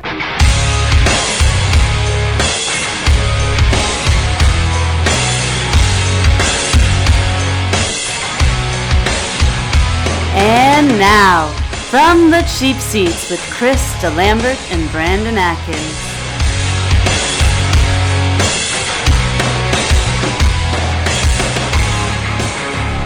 Hey, what's up, everybody? I'm Chris DeLambert. Brandon Atkins is here, and Trent Nichols, the professor, is back in the studio with us. Appreciate Dave Kaplan from Farm Bureau coming by, hanging out with us, talking a little bit of golf. I went to sleep a little bit, I'm not going to lie. During the golf? A little bit, man. Once we stopped talking about the Playboy Playmate, I zoned out a little bit. So I don't know what. Is that when the show got really good? It was nice. Now you know how Brandon feels when we talk about hockey and baseball. Yeah. Hey, so speaking of sports that nobody cares about, first of all, let's look. This is the perfect tie-in because we were talking about NHL players and talking about their wives. Did anybody watch the finals of the French Open this weekend? No. I was following it, but I didn't watch it. Trent? No, I missed it. You guys do realize that you work on a sports show, right? And this is a major championship. You That's do right. That, right. All right, I don't care about the men's. So the new it girl in women's tennis is Jelena Ostapenko. Okay. She's from Latvia. She's 20 years old. She just turned 20. So I feel a little creepy even talking about her. But she won this thing, and she's the first. This is the first time. Is it ever? No, it can't be ever. This was her first win on tour. On the, what is it, the WTP? Is that what it's called? Yep. And she was 33rd ranked coming in. I don't know what is going on upstairs, but I'm about to take a heavy stick up there, and we're gonna have words. Maybe there's a WWE event going on up there now. I don't know. Any ideas? Unless it's the Cavs warming up for tonight, I don't know. I mean, they're jumping up and down. So, Ostapenko, 20 years old. She's a cutie. She won the tournament. It was a big deal every step of the way she got. She'd never been past the third round, I think, of a Grand Slam championship. So good for her. So I'm trying to find out about her, and not in a creepy old man, stalker kind of way, but I'm trying to figure out what are the talking points about this girl. So I go to YouTube, which is where I get all my news. No, actually, I went to Wikipedia, and it's talking about the third round appearance that she'd made in a Grand Slam. And her opponent in this match lobbied the officials to have her disqualified because she threw a racket at a ball boy and hit it, which is frowned upon. Wow. It's frowned upon apparently in professional tennis. Again, a foot wedge. I found out that's illegal today. Throwing a racket is not allowed in tennis. It's a banner day. But I watched this video, and it's very clear that this young lady, she threw a racket, and it was kind of like if you and I played and I hit a shot past you and you weren't going to be able to get to, you kind of chunk your racket at it, kind of being funny. Mm-hmm. She did. Well, it bounced off the wall, it hit the ball boy. Mm-hmm. But the chick she was playing, her last name is Brody. I don't remember what it is. She, if you want to see something funny on YouTube, go check it out. But she was adamant. That's against the rules. You saw it. She did it on purpose. When you watch the video, you're going to see that she did this on purpose. She should be disqualified. This match should be over. And she ultimately did beat Ostapenko. And I was like, why is she bugging out on this girl like that? So then I went back and I started doing a little bit more research. And Jelena Ostapenko is a lot of things. Chief among them, she's a handful. Oh, okay. So there's a history. Brother. She is a trip. And I don't want to use that word on the air because I don't want to pay FCC fines. She's something else. So did you find this out? I'm watching video, go back a little bit further, and there's video of her talking with her coaches in the middle of matches where her coach has to come down out of the box and get this girl to even finish playing. See, I thought that wasn't allowed unless they're injured. I thought the coaches were never allowed onto the court. Well, apparently in this case they are. Huh. Because there's video, and there's one where she's like, I don't even give a bleep about this stupid tournament. In the middle of playing in the tournament. And she's won some ITF events. I think she has about a dozen. She's won $3.5 million in prize money. She's 20 years old. My point when I started this whole thing is, what's the over-under on how long before she's booed up with an NHL player? Oh. By the end of the week? So, but that's the thing. When you first started talking about it, I didn't know she had a history. A couple of games ago, not last game, the game before, Sidney Crosby threw a water bottle onto the ice. And all of a sudden, they're like, he should have gotten a unsportsmanlike conduct. They're going crazy. And then you see Crosby telling the ref, I'm sorry, I didn't mean to do it. Well, he got a pass, but he threw. You could tell he threw. It wasn't a very good throw, but he threw it on the ice. So he doesn't play. He's Sidney Crosby. He plays hockey, not hockey ball. Hockey ball. So what did the judge do at that point? Did he give the technical to Steve Kerr instead? Did they watch the video to see if it was intentional? The head of officials came out, and the chair umpire said that no, it wasn't at the level where she ought to be disqualified. The match official deferred to the chair, and the girl was bent out of shape. But if you want to see, in your opinion, she's a handful by herself too. You ought to hear her squeal squealing at the doggone official. It was something else. But I wondered, God, why is she being like this? Well, then, as all this is going on, and it's becoming obvious that Jelena Ostapenko is going to win the French Open and be the story for the week, you guys missed it. Because in the aftermath of her greatest victory in her life, the match coordinators, the tournament officials, come down to shake her hand and they start giving her instructions about how the award presentation is going to go.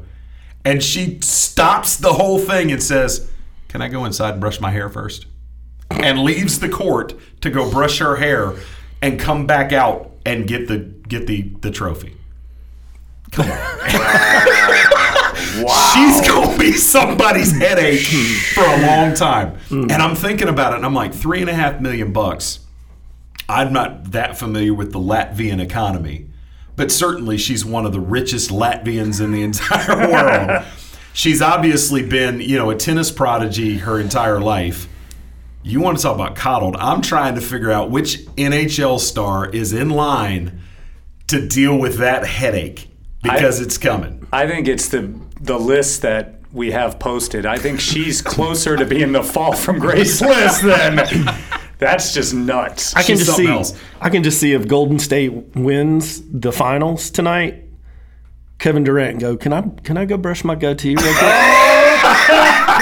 It would be Draymond Green. Come on. But we all know he doesn't brush or do another thing. That's the only problem with your logic there is he's never run any sort of grooming utensil through that nastiness. He's superstitious. He doesn't want to touch it or they'll lose again.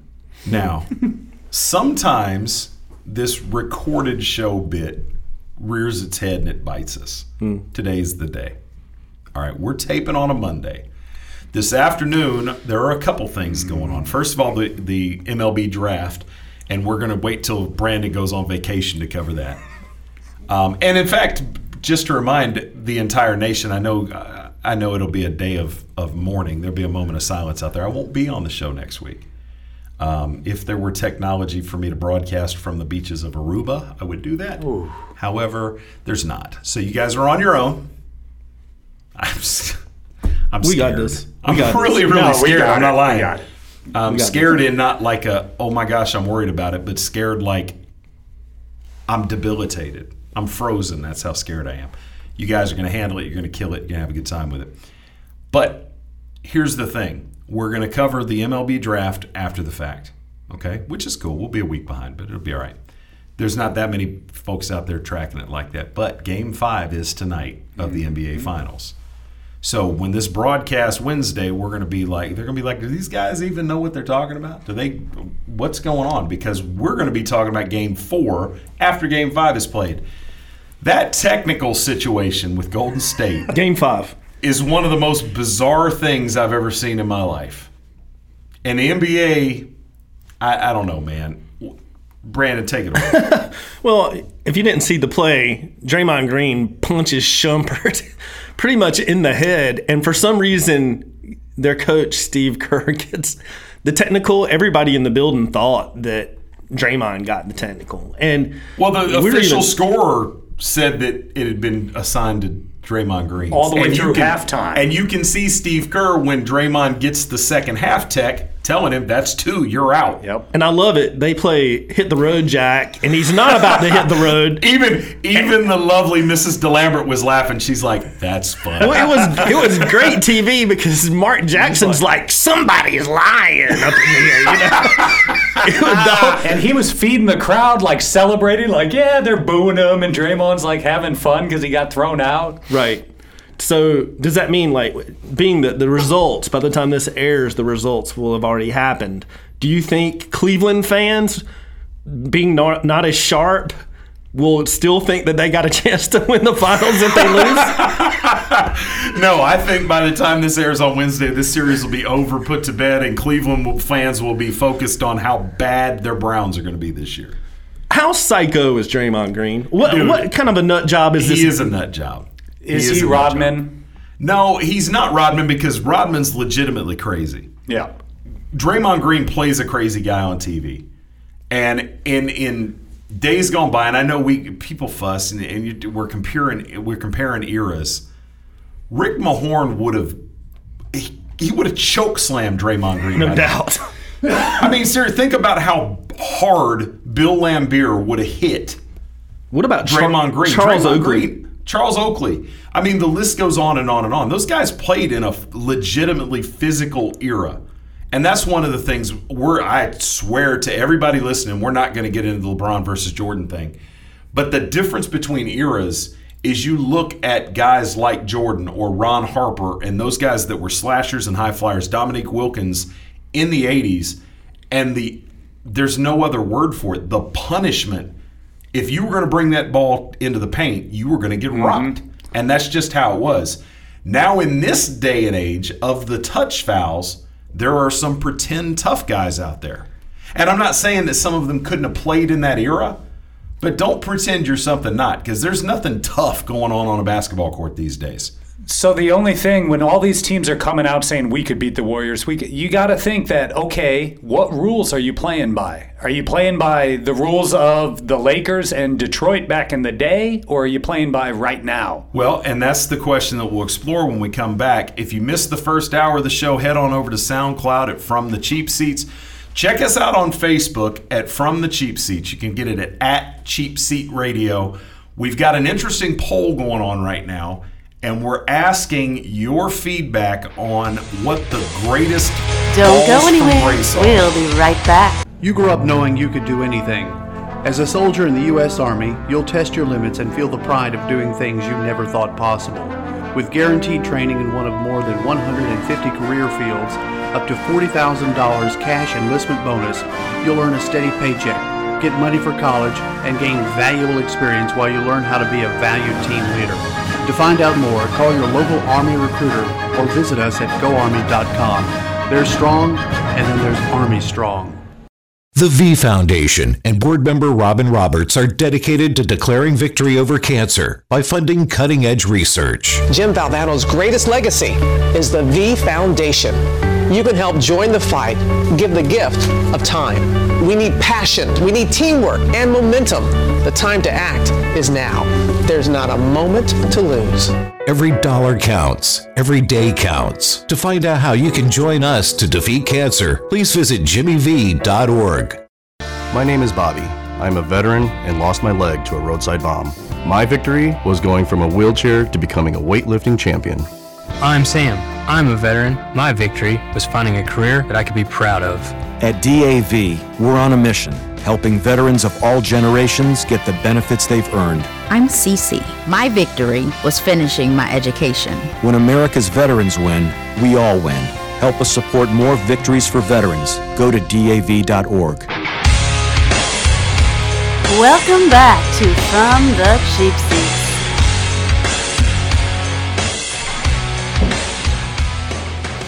All right, before the break, we were talking about all kinds of different things, but we were talking about tough guys in the NBA, and I'm not going to belabor the point.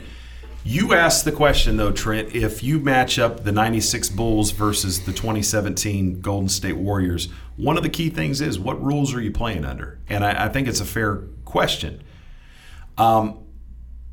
We've said it before, don't want to work this to death. My thing is that with this, in this day and age in the NBA, there's very little value in a dominant post player because it's become a three-point shooting game where the playing field is tilted toward teams that can shoot the three. So you don't really who's the best big man in the NBA right now? Is it Cousins? Is it Anthony Davis? You probably have to give that nod. Yeah, probably. Anthony Davis and the Pelicans can't even make the playoffs. Pick a guy from Kentucky. Well, you know, Karl Anthony Towns, I don't even know if you call he's not even a real true back to the basket post player. But all three of them are from Kentucky, which is pretty remarkable. It is pretty good. Well, they pay him well. John Calipari's got access to a lot of resources. They pay him well. Well, I think the matchup that would be interesting, I think the games are different, but maybe not as different. Obviously, the the games are different, make no mistake. Yeah. But I think some of these older teams would do kind of what Kevin Durant's on fire, right? Yeah, absolutely. Some of these older teams would do the same thing and just say, hey, look, Jordan's going to get his, but we're not going to let the rest of you guys beat you. And I know they tried to put Gerald Wilkins on him as the Jordan stopper. What a joke. But that's what Cleveland did this last game. They said, KD is playing out of his mind right now. We're going to go stop Curry and everybody else from beating us because they tried to match up man for man, D up man for man, and that didn't work because Golden State's just way too deep in their starting five.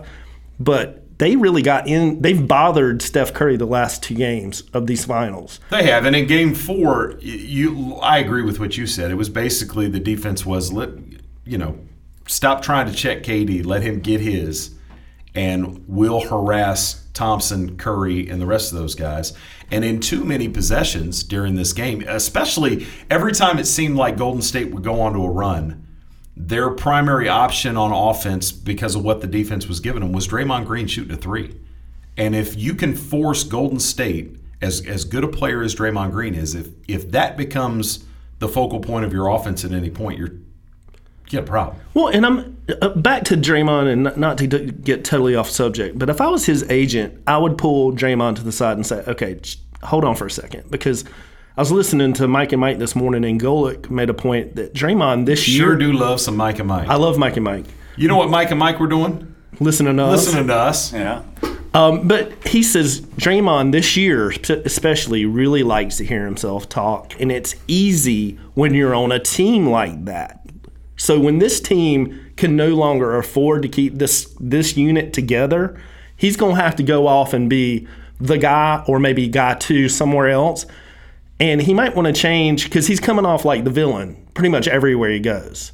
You know, he's insulting whole fan bases right now. And eventually you're going to have to go somewhere and be the guy. And frankly, game 4, they just left him open at the three-point line and dared him to shoot, and he was scared.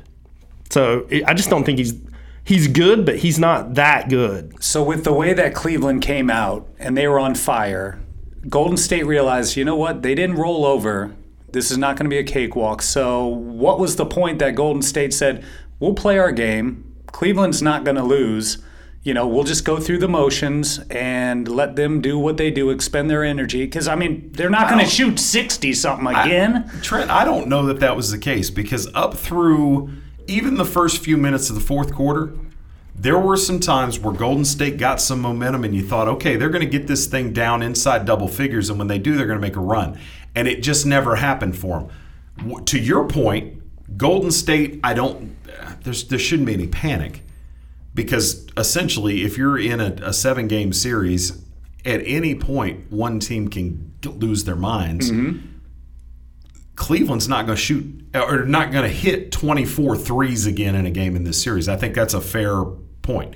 You know, when you look at the performance numbers-wise that Kyrie Irving and LeBron James put up on Saturday night or Friday night, it's ludicrous.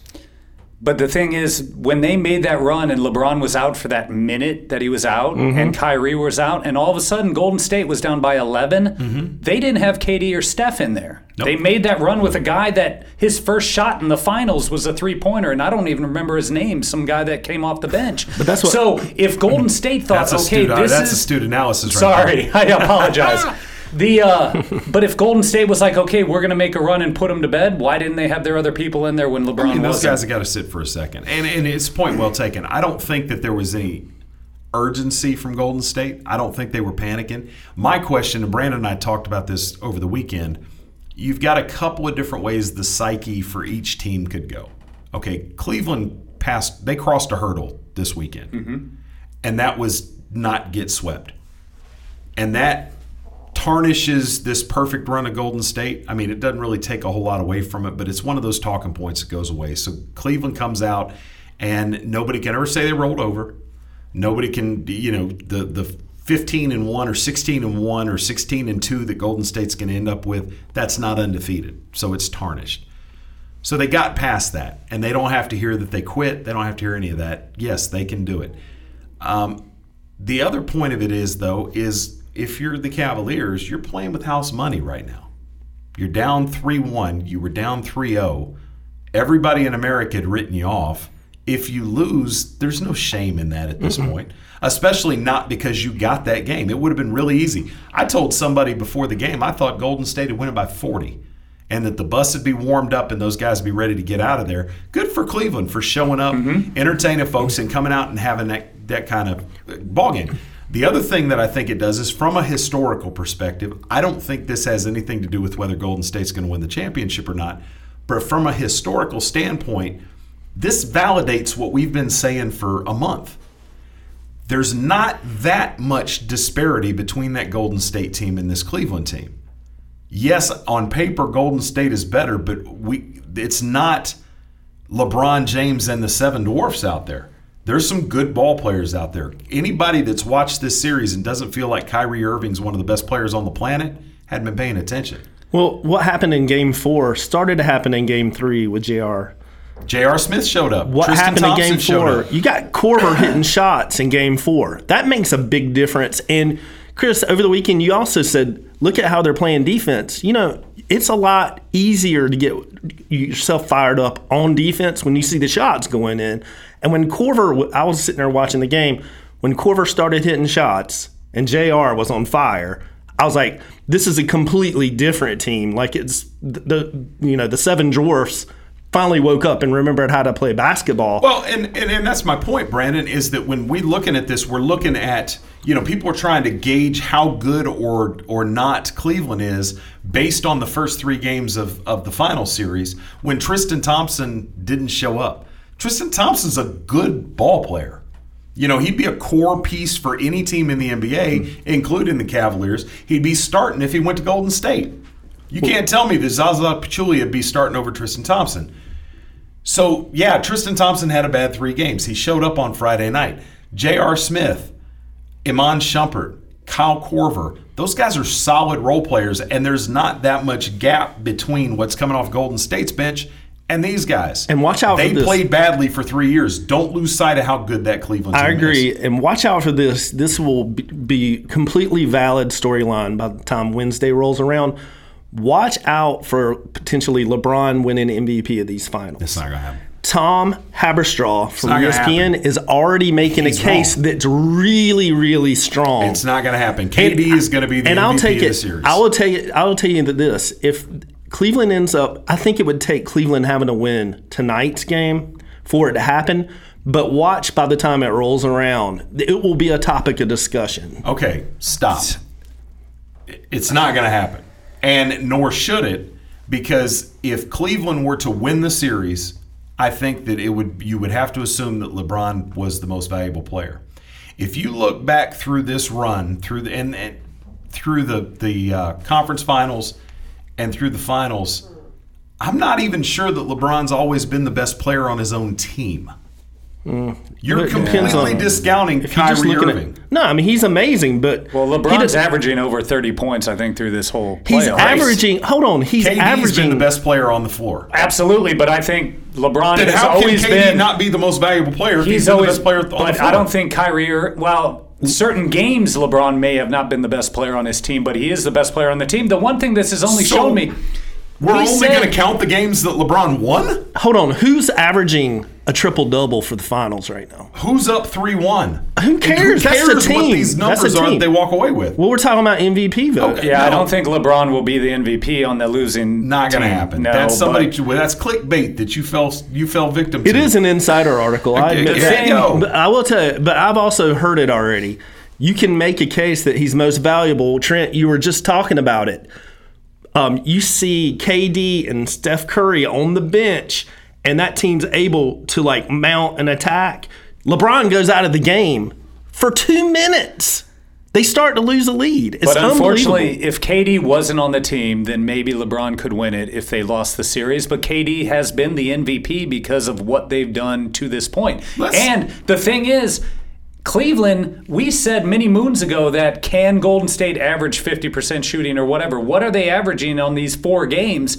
Cleveland, to beat them, had to be in the 60s. Everybody had to click. They're not, Well, wait a minute. Stop. Hold on, but that was against. Pull the break. Because they didn't have to shoot 60% to beat Golden State.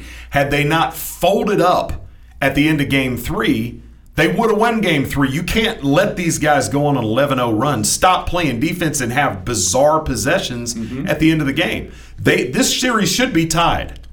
And you said, well, if KD's not on that team, then maybe LeBron is the MVP. If KD's not on that team, Cleveland's the favorite to win the series. But you need to ask Ty Lue who they were playing when they were averaging this. All I need to ask Ty Lue is who's trying to call LeBron's phone. They're playing the nice Cleveland Cavaliers. They're not playing the nice Cleveland Cavaliers anymore. Ty Lue has already sent out a statement to his team. So you mean LeBron sent out a statement that Ty Lue read to the team? Ty Lue holds LeBron. He's there to hold LeBron's phone. Yeah, he's not good. That's what he did. Did you see how many guys had to pull KD back from that altercation? Give me a break. We'll talk about NBA fisticuffs on the other side.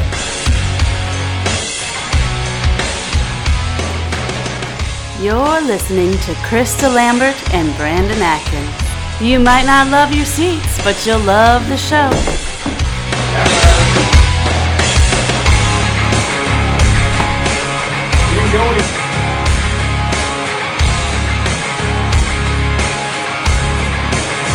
When I was just a tiny baby, I was stolen from my parents. I was imprisoned in a cramped cage and was touched and photographed completely against my will, solely for somebody's profit. Then I started to grow bigger, and they locked me away for life. If you knew that was the life of a tiger cub, would you still pay to pet her? Learn how they're exploited through petting and photo ops at cubabuse.com. Hello, I'm Rob Beckley, lead singer of the band Pillar. I served in the Army Reserve for 8 years, and it taught me lessons in teamwork, leadership, and organizational skills that I still use today. Serving part-time in the Army Reserve also offers skill training, money for college, and bonuses up to $20,000. So if you're up to the challenge, talk to your local Army Reserve recruiter today or check us out online at goarmyreserve.com. You too can be Army strong in the Army Reserve. Everyone deserves a decent place to live. Everyone. Todos. Decent shelter is something we all need to thrive. Through shelter, we empower. Visit Habitat.org to donate today. You grew up knowing you could do anything. As a soldier in the U.S. Army, you'll test your limits and feel the pride of doing things you never thought possible. With guaranteed training in one of more than 150 career fields, up to $40,000 cash enlistment bonus, you'll earn a steady paycheck, get money for college, and gain valuable experience while you learn how to be a valued team leader. To find out more, call your local Army recruiter or visit us at goarmy.com. There's strong, and then there's Army strong. Hello, I'm Rob Beckley, lead singer of the band Pillar. I served in the Army Reserve for 8 years, and it taught me lessons in teamwork, leadership, and organizational skills that I still use today. Serving part-time in the Army Reserve also offers skill training, money for college, and bonuses up to $20,000.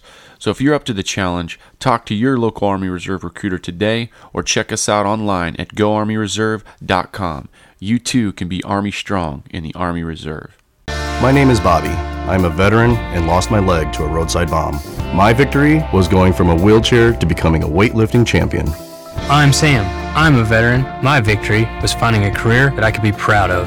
At DAV, we're on a mission, helping veterans of all generations get the benefits they've earned. I'm Cece. My victory was finishing my education. When America's veterans win, we all win. Help us support more victories for veterans. Go to DAV.org.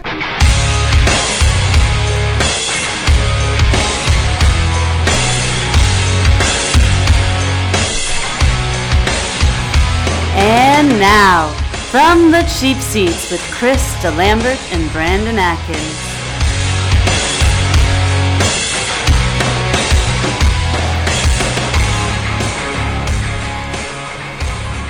What's up, United States? It's Chris DeLambert, Brandon Atkins, Professor Trent Nichols, and right before the break, we were speculating about the likelihood of a Kevin Durant Floyd Mayweather pay-per-view fight.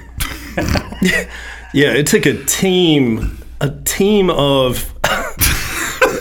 I mean, Kevin Durant was being held back because he wanted every bit of LeBron James, who outweighs him. Weren't we talking about fake tough in the NBA the other day? I watched the screen and I audibly, out loud said to the screen, "Kevin, sit down." Yeah. Kevin Durant is a lot of things. Tough guy, not. LeBron, what's LeBron got? 40 pounds on him? Well, and he's just... And it's not like LeBron is a scary guy. LeBron's a big dude, and I'm sure he could do some damage. Let me tell you something. If this series is a biggie but if this series turns, I think the people will look back at that moment as a pivotal moment because LeBron James got his grown man on him. He was actually intimidating Durant as he was trying to talk some sense into him. He wasn't even going after him. He was like, "Hey, man, why are you talking so crazy, man?" And then Kevin Durant looks like he's got some WWF player pulling on him. It's like these two, it's not even that much power pulling him back, and he's backpedaling. I think people will look back at that. And by the way, we were talking on the break, NBA MVP on a losing team, Jerry West was MVP of a losing finals team. Well, it was dumb. I'm just saying it happens. It's not. We need to go back and find out how to define. Okay, first of all, if it were, clearly LeBron, the best player on the floor through most of the series, it would be one thing. you've got to take your Cavalier sunglasses off sometime. You're missing a great performance by Kevin Durant. Durant has, for extended periods during this doggone series, been the best player on the floor. I mean, we're talking about it. Yeah, okay, LeBron may end up with a little bit of better numbers, and you look at him and you say, yeah, he's probably still the best player in the world, but the gap is not sufficient enough that he's going to be the MVP on a losing team in this series that's not going to push to a Game 7. Well, I'm telling you, it depends on Game 5 results. And I'm just saying, well, ask Ron Artest, and he's saying KD's playing like Michael Jordan now. I mean, the talking heads are just cracking me up. How many crazy athlete references can we squeeze into one show? You just called the dude Ron Artest because you can't bear to say meta world peace. Dude, if I'm looking for analysis, I'm looking elsewhere. I'm just saying. Dude, in the studio, it's the Washington Bullets and Ron Artest. And Ron Artest. New rule. And hockey ball. Hockey ball. All right, we got our own feathering. We're going to need our own dictionary by the time it's over. I need tonight to go to Golden State, and I wouldn't be surprised if they win by 25, 20, and blow it out. Because I picked them to win in 5. And I picked them in 7. Assuming that it was going to get past to Game 5. Because if it goes to Game 6, the NBA is going to get them a Game 7. Yep. They're not going to pull an NHL hockey ball and make a bad call. And make a bad call to take a goal off the board for the team they need to win to force a Game 7. So what about the conspiracy theories? Golden State would have lost $22 million if it doesn't go to Game 5 or 7. The refs make $10 more million if they go to Game 5. I think I'm not buying any of that. I'm not buying any of that. I don't think that there's any tears shed because I think you saw the Penguins celebrating last night on Nashville's ice. And they've never won on home ice. What did you tweet about that? What did you tweet about that? Watching a Stanley Cup celebration on the road is like going to your father's funeral and the guy that murdered him crashing it and running around with his body. Yeah, I mean, it was lame. Yeah. And I mean, you could hear the Nashville fans booing. But not booing, they were cursing. It was funny. You could hear them in the booth. The announcer, yeah. And, okay, great, you won your Stanley Cup, but how much more would you enjoy that on your home floor or on your home ice in this case? So I don't think Golden State lost any sleep over it. Now, the psyche, though, for them can go one of two ways. Either they look at this and say, okay, pressure's off. The 16-0 thing is gone. We're going home. We've blown these guys out twice at home. We're going home. We're going to get our rings. We're going on vacation. It's over. That's one way this thing could go. The other way, however, these guys remember a year ago, they were up 3-1. Everybody in the country said this thing was over. And LeBron pulled a rabbit out of his hat. So that if you think those guys, that has to be a consideration. Whether it's going to get inside and affect their play is another thing. But how do you think KD is looking at this right now? And he's like, oh my God, I'm America's villain. Everybody said I'm a sellout for coming here and winning a championship. And now the momentum is back to the Cavaliers. Here we go. Can you imagine the refrain if something were to go wrong?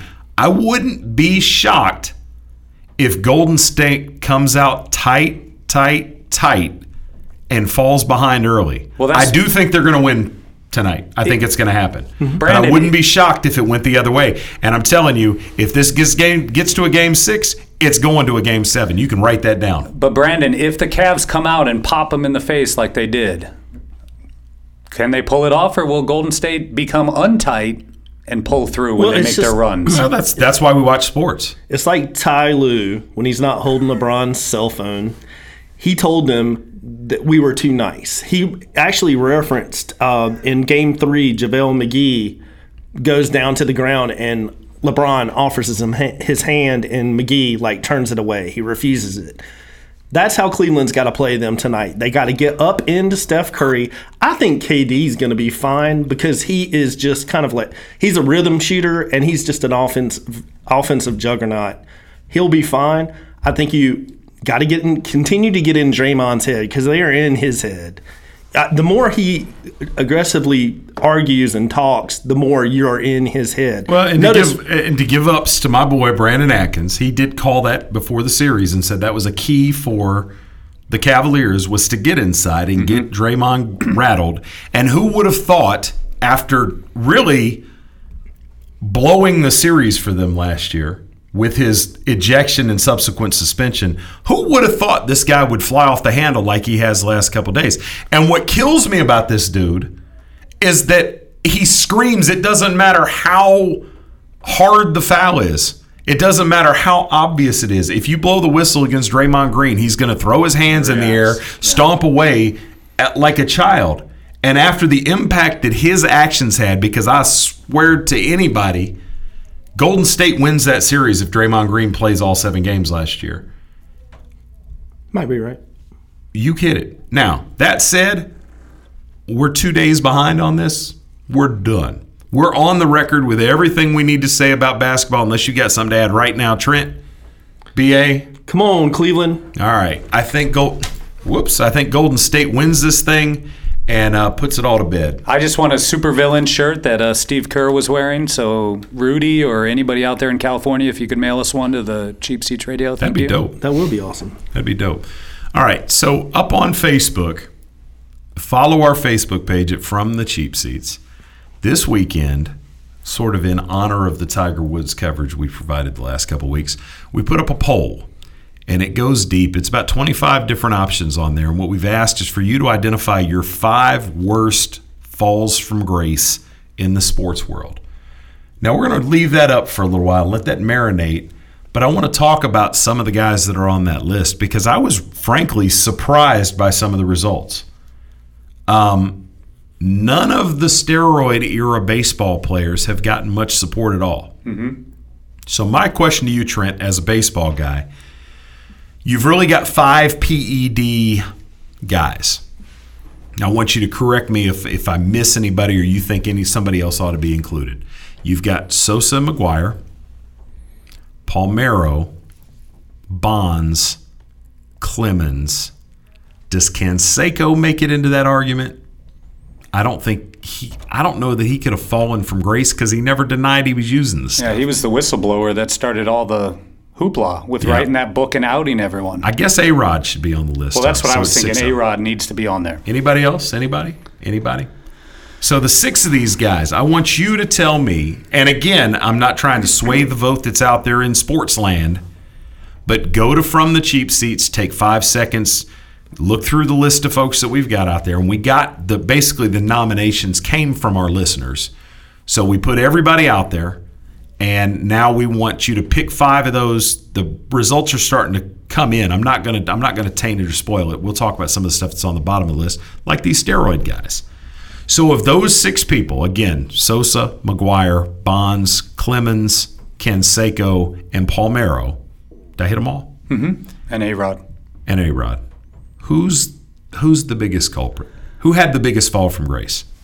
Well, I think Barry Bonds sort of weathered the storm the longest and continued to break records. I think Mark McGwire, he did leave, but it was about his time to leave. The biggest fall from grace for me, because he didn't continue to go, or actually both of them, Sammy Sosa and Palmeiro kind of disappeared. Rafael Palmeiro basically played another year or half a year, and then he's gone. He was out of baseball. Nobody talks about him. Well, it's funny, and I saw some coverage. He's a Mississippi State guy, so we get a little bit more coverage down there in my part of the country, and I lived there for a long time.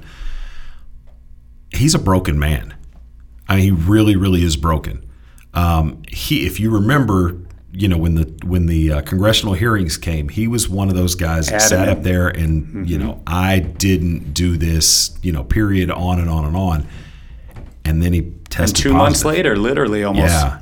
And I can tell you that having sat through many interviews with him, and he had a son come through the Mississippi State program, was a good ball player. Probably playing, I don't know whose minor league system he's in now, but he was a good ball player. Rafael Palmeiro is a broken man over that. I mean, it destroyed him and he never tried to make any bones about it. He tried to, let people inside to know what his thought process was and kind of what was going on with him, but he didn't try to defend the fact that he sat before Congress and the American public and just lied. Yeah, and that's stark contrast to Sammy Sosa, who, everybody knew he cheated when you saw all the cork fly out of his bat, and he said, "Oh, well, that was my practice bat. How did that get in there?" And then homie forgot how to speak English. Yeah, I wonder if he ever picked up English again. Right. Well, the thing with Sosa, I remember when Sosa came up through the Rangers system, and he weighed about 170 pounds. I mean, he was rail skinny. He was not a power hitter. He was a speedy little kid, and just over a couple of years grew into a giant. It was funny because Juan Gonzalez and Sammy Sosa came through the system at the same time.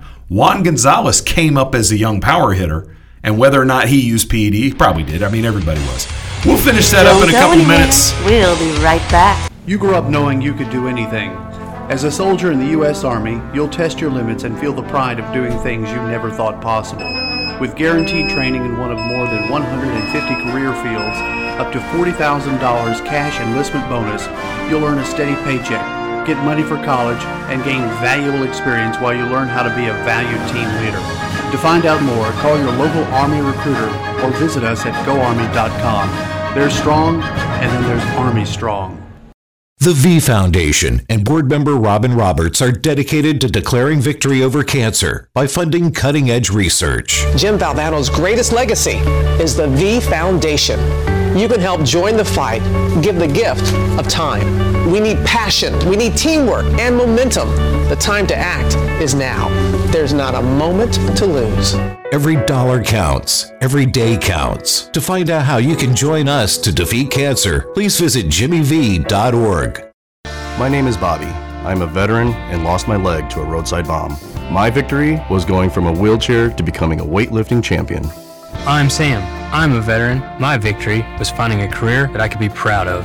At DAV, we're on a mission, helping veterans of all generations get the benefits they've earned. I'm Cece. My victory was finishing my education. When America's veterans win, we all win.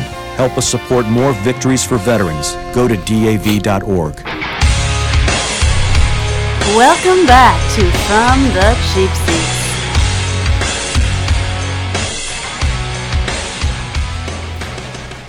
Welcome back to From the Cheap Seats. I'm Krista Lambert, Brandon Atkins, Professor Trenton Nichols here. We got 15 minutes left to go if you've stuck with us the entire time. Gold star for you. We were talking before the break, Trent, about these steroid cases. Mm-hmm. And you say that the biggest heartbreak is Palmeiro. I'll second that. Yeah, fall from grace. The only question I would have is Roger Clemens. Because Clemens was one of the great all-time, I guess he still is, one of the all-time performers in baseball, and was bigger than the game. He was one of those few players that had kind of risen to that level. So he had a little bit farther to fall from, and he, just like Palmeiro, was adamant. No. I think with Clemens, though, I think it's more of his ego. He stuck around and did his thing, won his championships, then when it was time for him to go, he disappeared. True. But I can't say for sure that Palmeiro wouldn't want to be a manager, be a coach. And these other guys, besides Sosa, whatever, I don't know what he's doing. But I mean, Sosa, Barry Bonds gets hired, Mark McGwire gets hired. Sosa down in the Dominican, I don't know where I read this, but a few years ago I read this guy owns like a complex down in the Dominican. And his bedroom is like 16,000 square feet. I'm not making it up. You can Google it. Yeah, but for real. Yeah, Sammy Sosa's down there living, I mean, you say like a king. You take the American dollar and all those that he made and go down there. My point back to Sosa was I was in Texas. I grew up in Austin, graduated from high school there, and was a Rangers fan. And Sosa and Juan Gon came up through the system at essentially the same time, or came up through the minors at the same time. And Gonzalez was he was a big sturdy guy, and Sosa was a tiny kid. Looked like Julio Franco. Yeah. Then the president of the United States traded him away from the team. Yes, sort of. That's kind of how it went. I don't know if Bush was in there. But then I'm trying to remember if I got this correct. Sosa went from the Rangers. They traded him to the White Sox, didn't they? The White Sox, yes, first, Yes. and then he ended up in Chicago, the Cubs. Yes. Got it. All right, we got that tracked.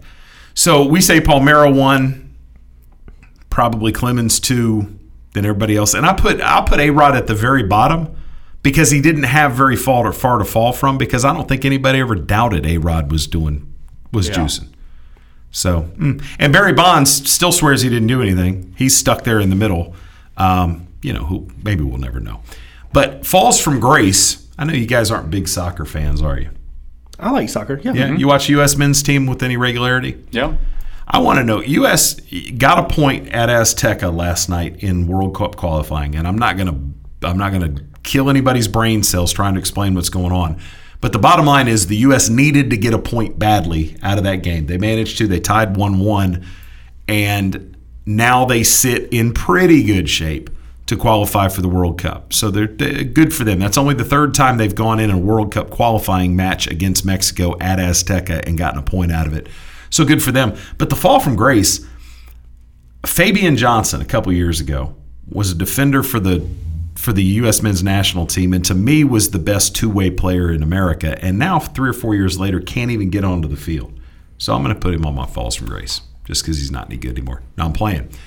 But did you watch any of the men's game? I watched a little, but I mostly watch highlights, I got to admit. So you did see Michael Bradley's shot on goal. It's amazing. And that was amazing. We were talking a little bit. I did play high school soccer, and just that limited amount of time playing, you don't appreciate what Bradley did if you're not a fan or a casual fan of soccer.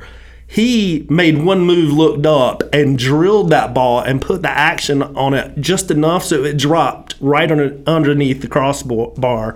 And I was explaining it'd be like if somebody did something with a golf shot, and I'm like, it just looks like they hit the golf ball, and Chris would go, or David Kaplan would go, oh, no. Let me tell you what he did. You know what I mean? And that's what I'm trying to tell you. What Bradley did with that ball is it pretty amazing. He does make the one move and makes that split decision. He sees the keeper out, and he drops it right over. I mean, could have been on a rail, but he did that little bit of action to drop it right underneath the crossbar. It was gorgeous. It was gorgeous. And to have the awareness to do that, really speaks to what Michael Bradley is. Michael Bradley has been a fixture on the U.S. men's team for a very, very long time. In the previous World Cup, I thought Bradley played horribly. And over the last year or two, he has sort of reasserted himself. I don't know if it was a fitness thing. I don't know where the drop in form was. I don't know if it was he and Jurgen Klinsmann. I think it was Klinsmann. I don't know what it was, but Bradley had gone from being one of our young rising stars to just a guy in no time at all. Now he's back and he's playing as an attacking midfielder. It's good to see him back, and he almost won that thing yesterday. Well, hit the right post with a bending shot that was really beautiful.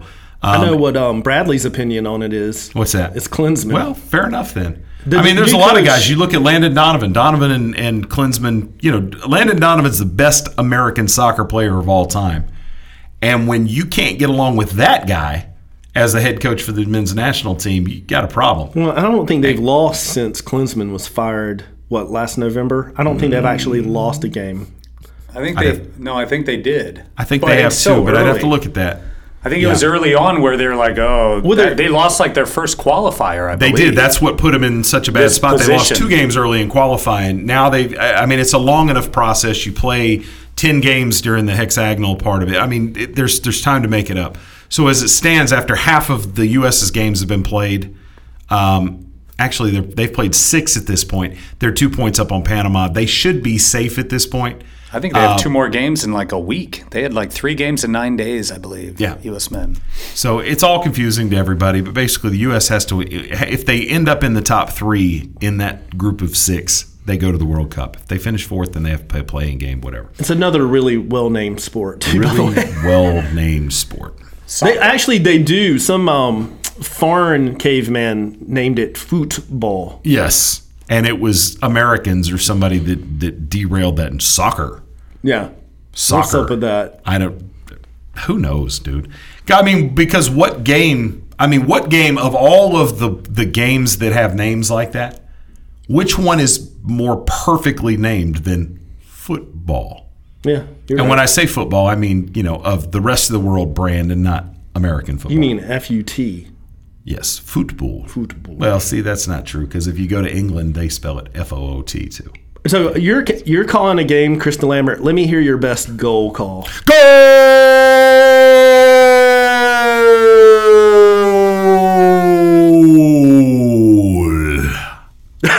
Imagine tuning in halfway through that to the show. And you're like, whoa, what's going on? I wasn't even ready. I didn't even take a breath, man. That was good. That was good, man. You rolled in. Hey. Yeah, Came in hot. Good pipe's not bad for an old smoker, huh? I think it helps. It does, man. A little raspy. It does. So, all right. Big news, I suppose. Is this big news? What size news is this that the International Olympic Committee has decided they want to make 3-on-3 basketball an Olympic sport? It just shows how much global power Ice Cube has. He said, I'm going to start my own league, making an Olympic sport now, son. Well, here... Break yourself. Today was a good day. Messed around and got a triple-double. So I want to make sure I'm 100% clear. This is not going to be a medal sport first time out, is it? I have not seen that. I don't know. I don't know the answer. Because they do that hokey stuff where they have, I don't even know what they call them, introductory sports or whatever, trial sports. But anyway, they're going to play 3-on-3 at the Olympics. Now, we got 4.5 minutes. I want to know, if you're drafted, Trent, you get the first pick in the draft. Who's the first pick in your 3-on-3 draft? All time. All time. Oh, all time? Yep, all time playing at their prime. Michael Jordan. I'll take LeBron. Yeah, I knew you'd take LeBron. Man, you guys stuck me here. I'm taking Bird number 1. I like it. All right. I like it. So back to you, Trent. You've got Jordan. Who you putting out there with you? Magic. All right, Jordan, Magic. It can be my team. So this is the team I want to put together. I'm rolling Sean Kemp out there. You're taking Sean Kemp. I want Anthony Mason. Wait, it's gonna be. You have who now? I got Larry Bird that can kill you a million different ways, and I got Anthony Mason who's going to hurt somebody. So I have to match Magic and Jordan against that. Magic's going out on a stretcher. I'm just telling you right now. All right, well, you guys take Jordan and LeBron with the first picks. I gotta react with my last pick then, because I was going to slide Magic down to the center and combat any of that. Go ahead whatever. On. Anthony Mason's got something waiting on him. I'm taking Shaq then. The most unstoppable center ever. Geez. Shaquille. You just made this whole sport boring. Come on. You just broke our 3-on-3 draft like KD broke the NBA. Except you make free throws count for 5 points. How about that? I like it. Call Ice Cube. Get Ice Cube on the phone. This is my best, Shaquille O'Neal. I want to play in the first 3v3 Olympics. What do you think? What do you think, Charles? Come to the 5 cent. 5 cents. That's terrible. Kenny, that's terrible. Who do you have with your third pick? All right, I'll stay Homer, and I'll go with GP Gary Payton. I just love that guy. I want to make sure I'm 100%. Why are you taking all the Oklahoma Thunder guys? Trent Scott. Who you got? Magic, Jordan, and Shaq. Magic, Jordan, and Shaq. Chemistry ever. LeBron, GP, and Sean Kemp. I got Larry Bird, Anthony Mason, and David Thompson. Oh, nice. Oh, yeah. That's what I got. Okay. Now, well, he's got a player that we're gonna look. Bird's gonna play. He's gonna take anybody 1-on-1. Anthony Mason's gonna knock somebody out, and then when we all get done, we're gonna do lines of cocaine. Well, that's the funny thing about it. We were talking about in the break the Euro step, how that would work against Mason. That's why you put it in my head. I couldn't get him out of my head. I'm like, who's the best enforcer? Do I want Mahorn? Do I want Jaminski? And you've got Anthony Mason in my head because while you were inside during the break, he's like, we're talking about different eras. And let me see if I can do an impression. Okay, good. Okay, so we're talking about different eras, and Anthony Mason, can you imagine the Euro step and Harden, if he came with that Euro step? Harden would just hip check him into the sidelines. Hey, boys. Peace out. Check us out at From the Cheap Seats on Facebook, SoundCloud, and everywhere else. If you want to hit us up, cheapseatradio@gmail.com. Krista Lambert and Brandon Atkins. You might not love your seats, but you'll love the show.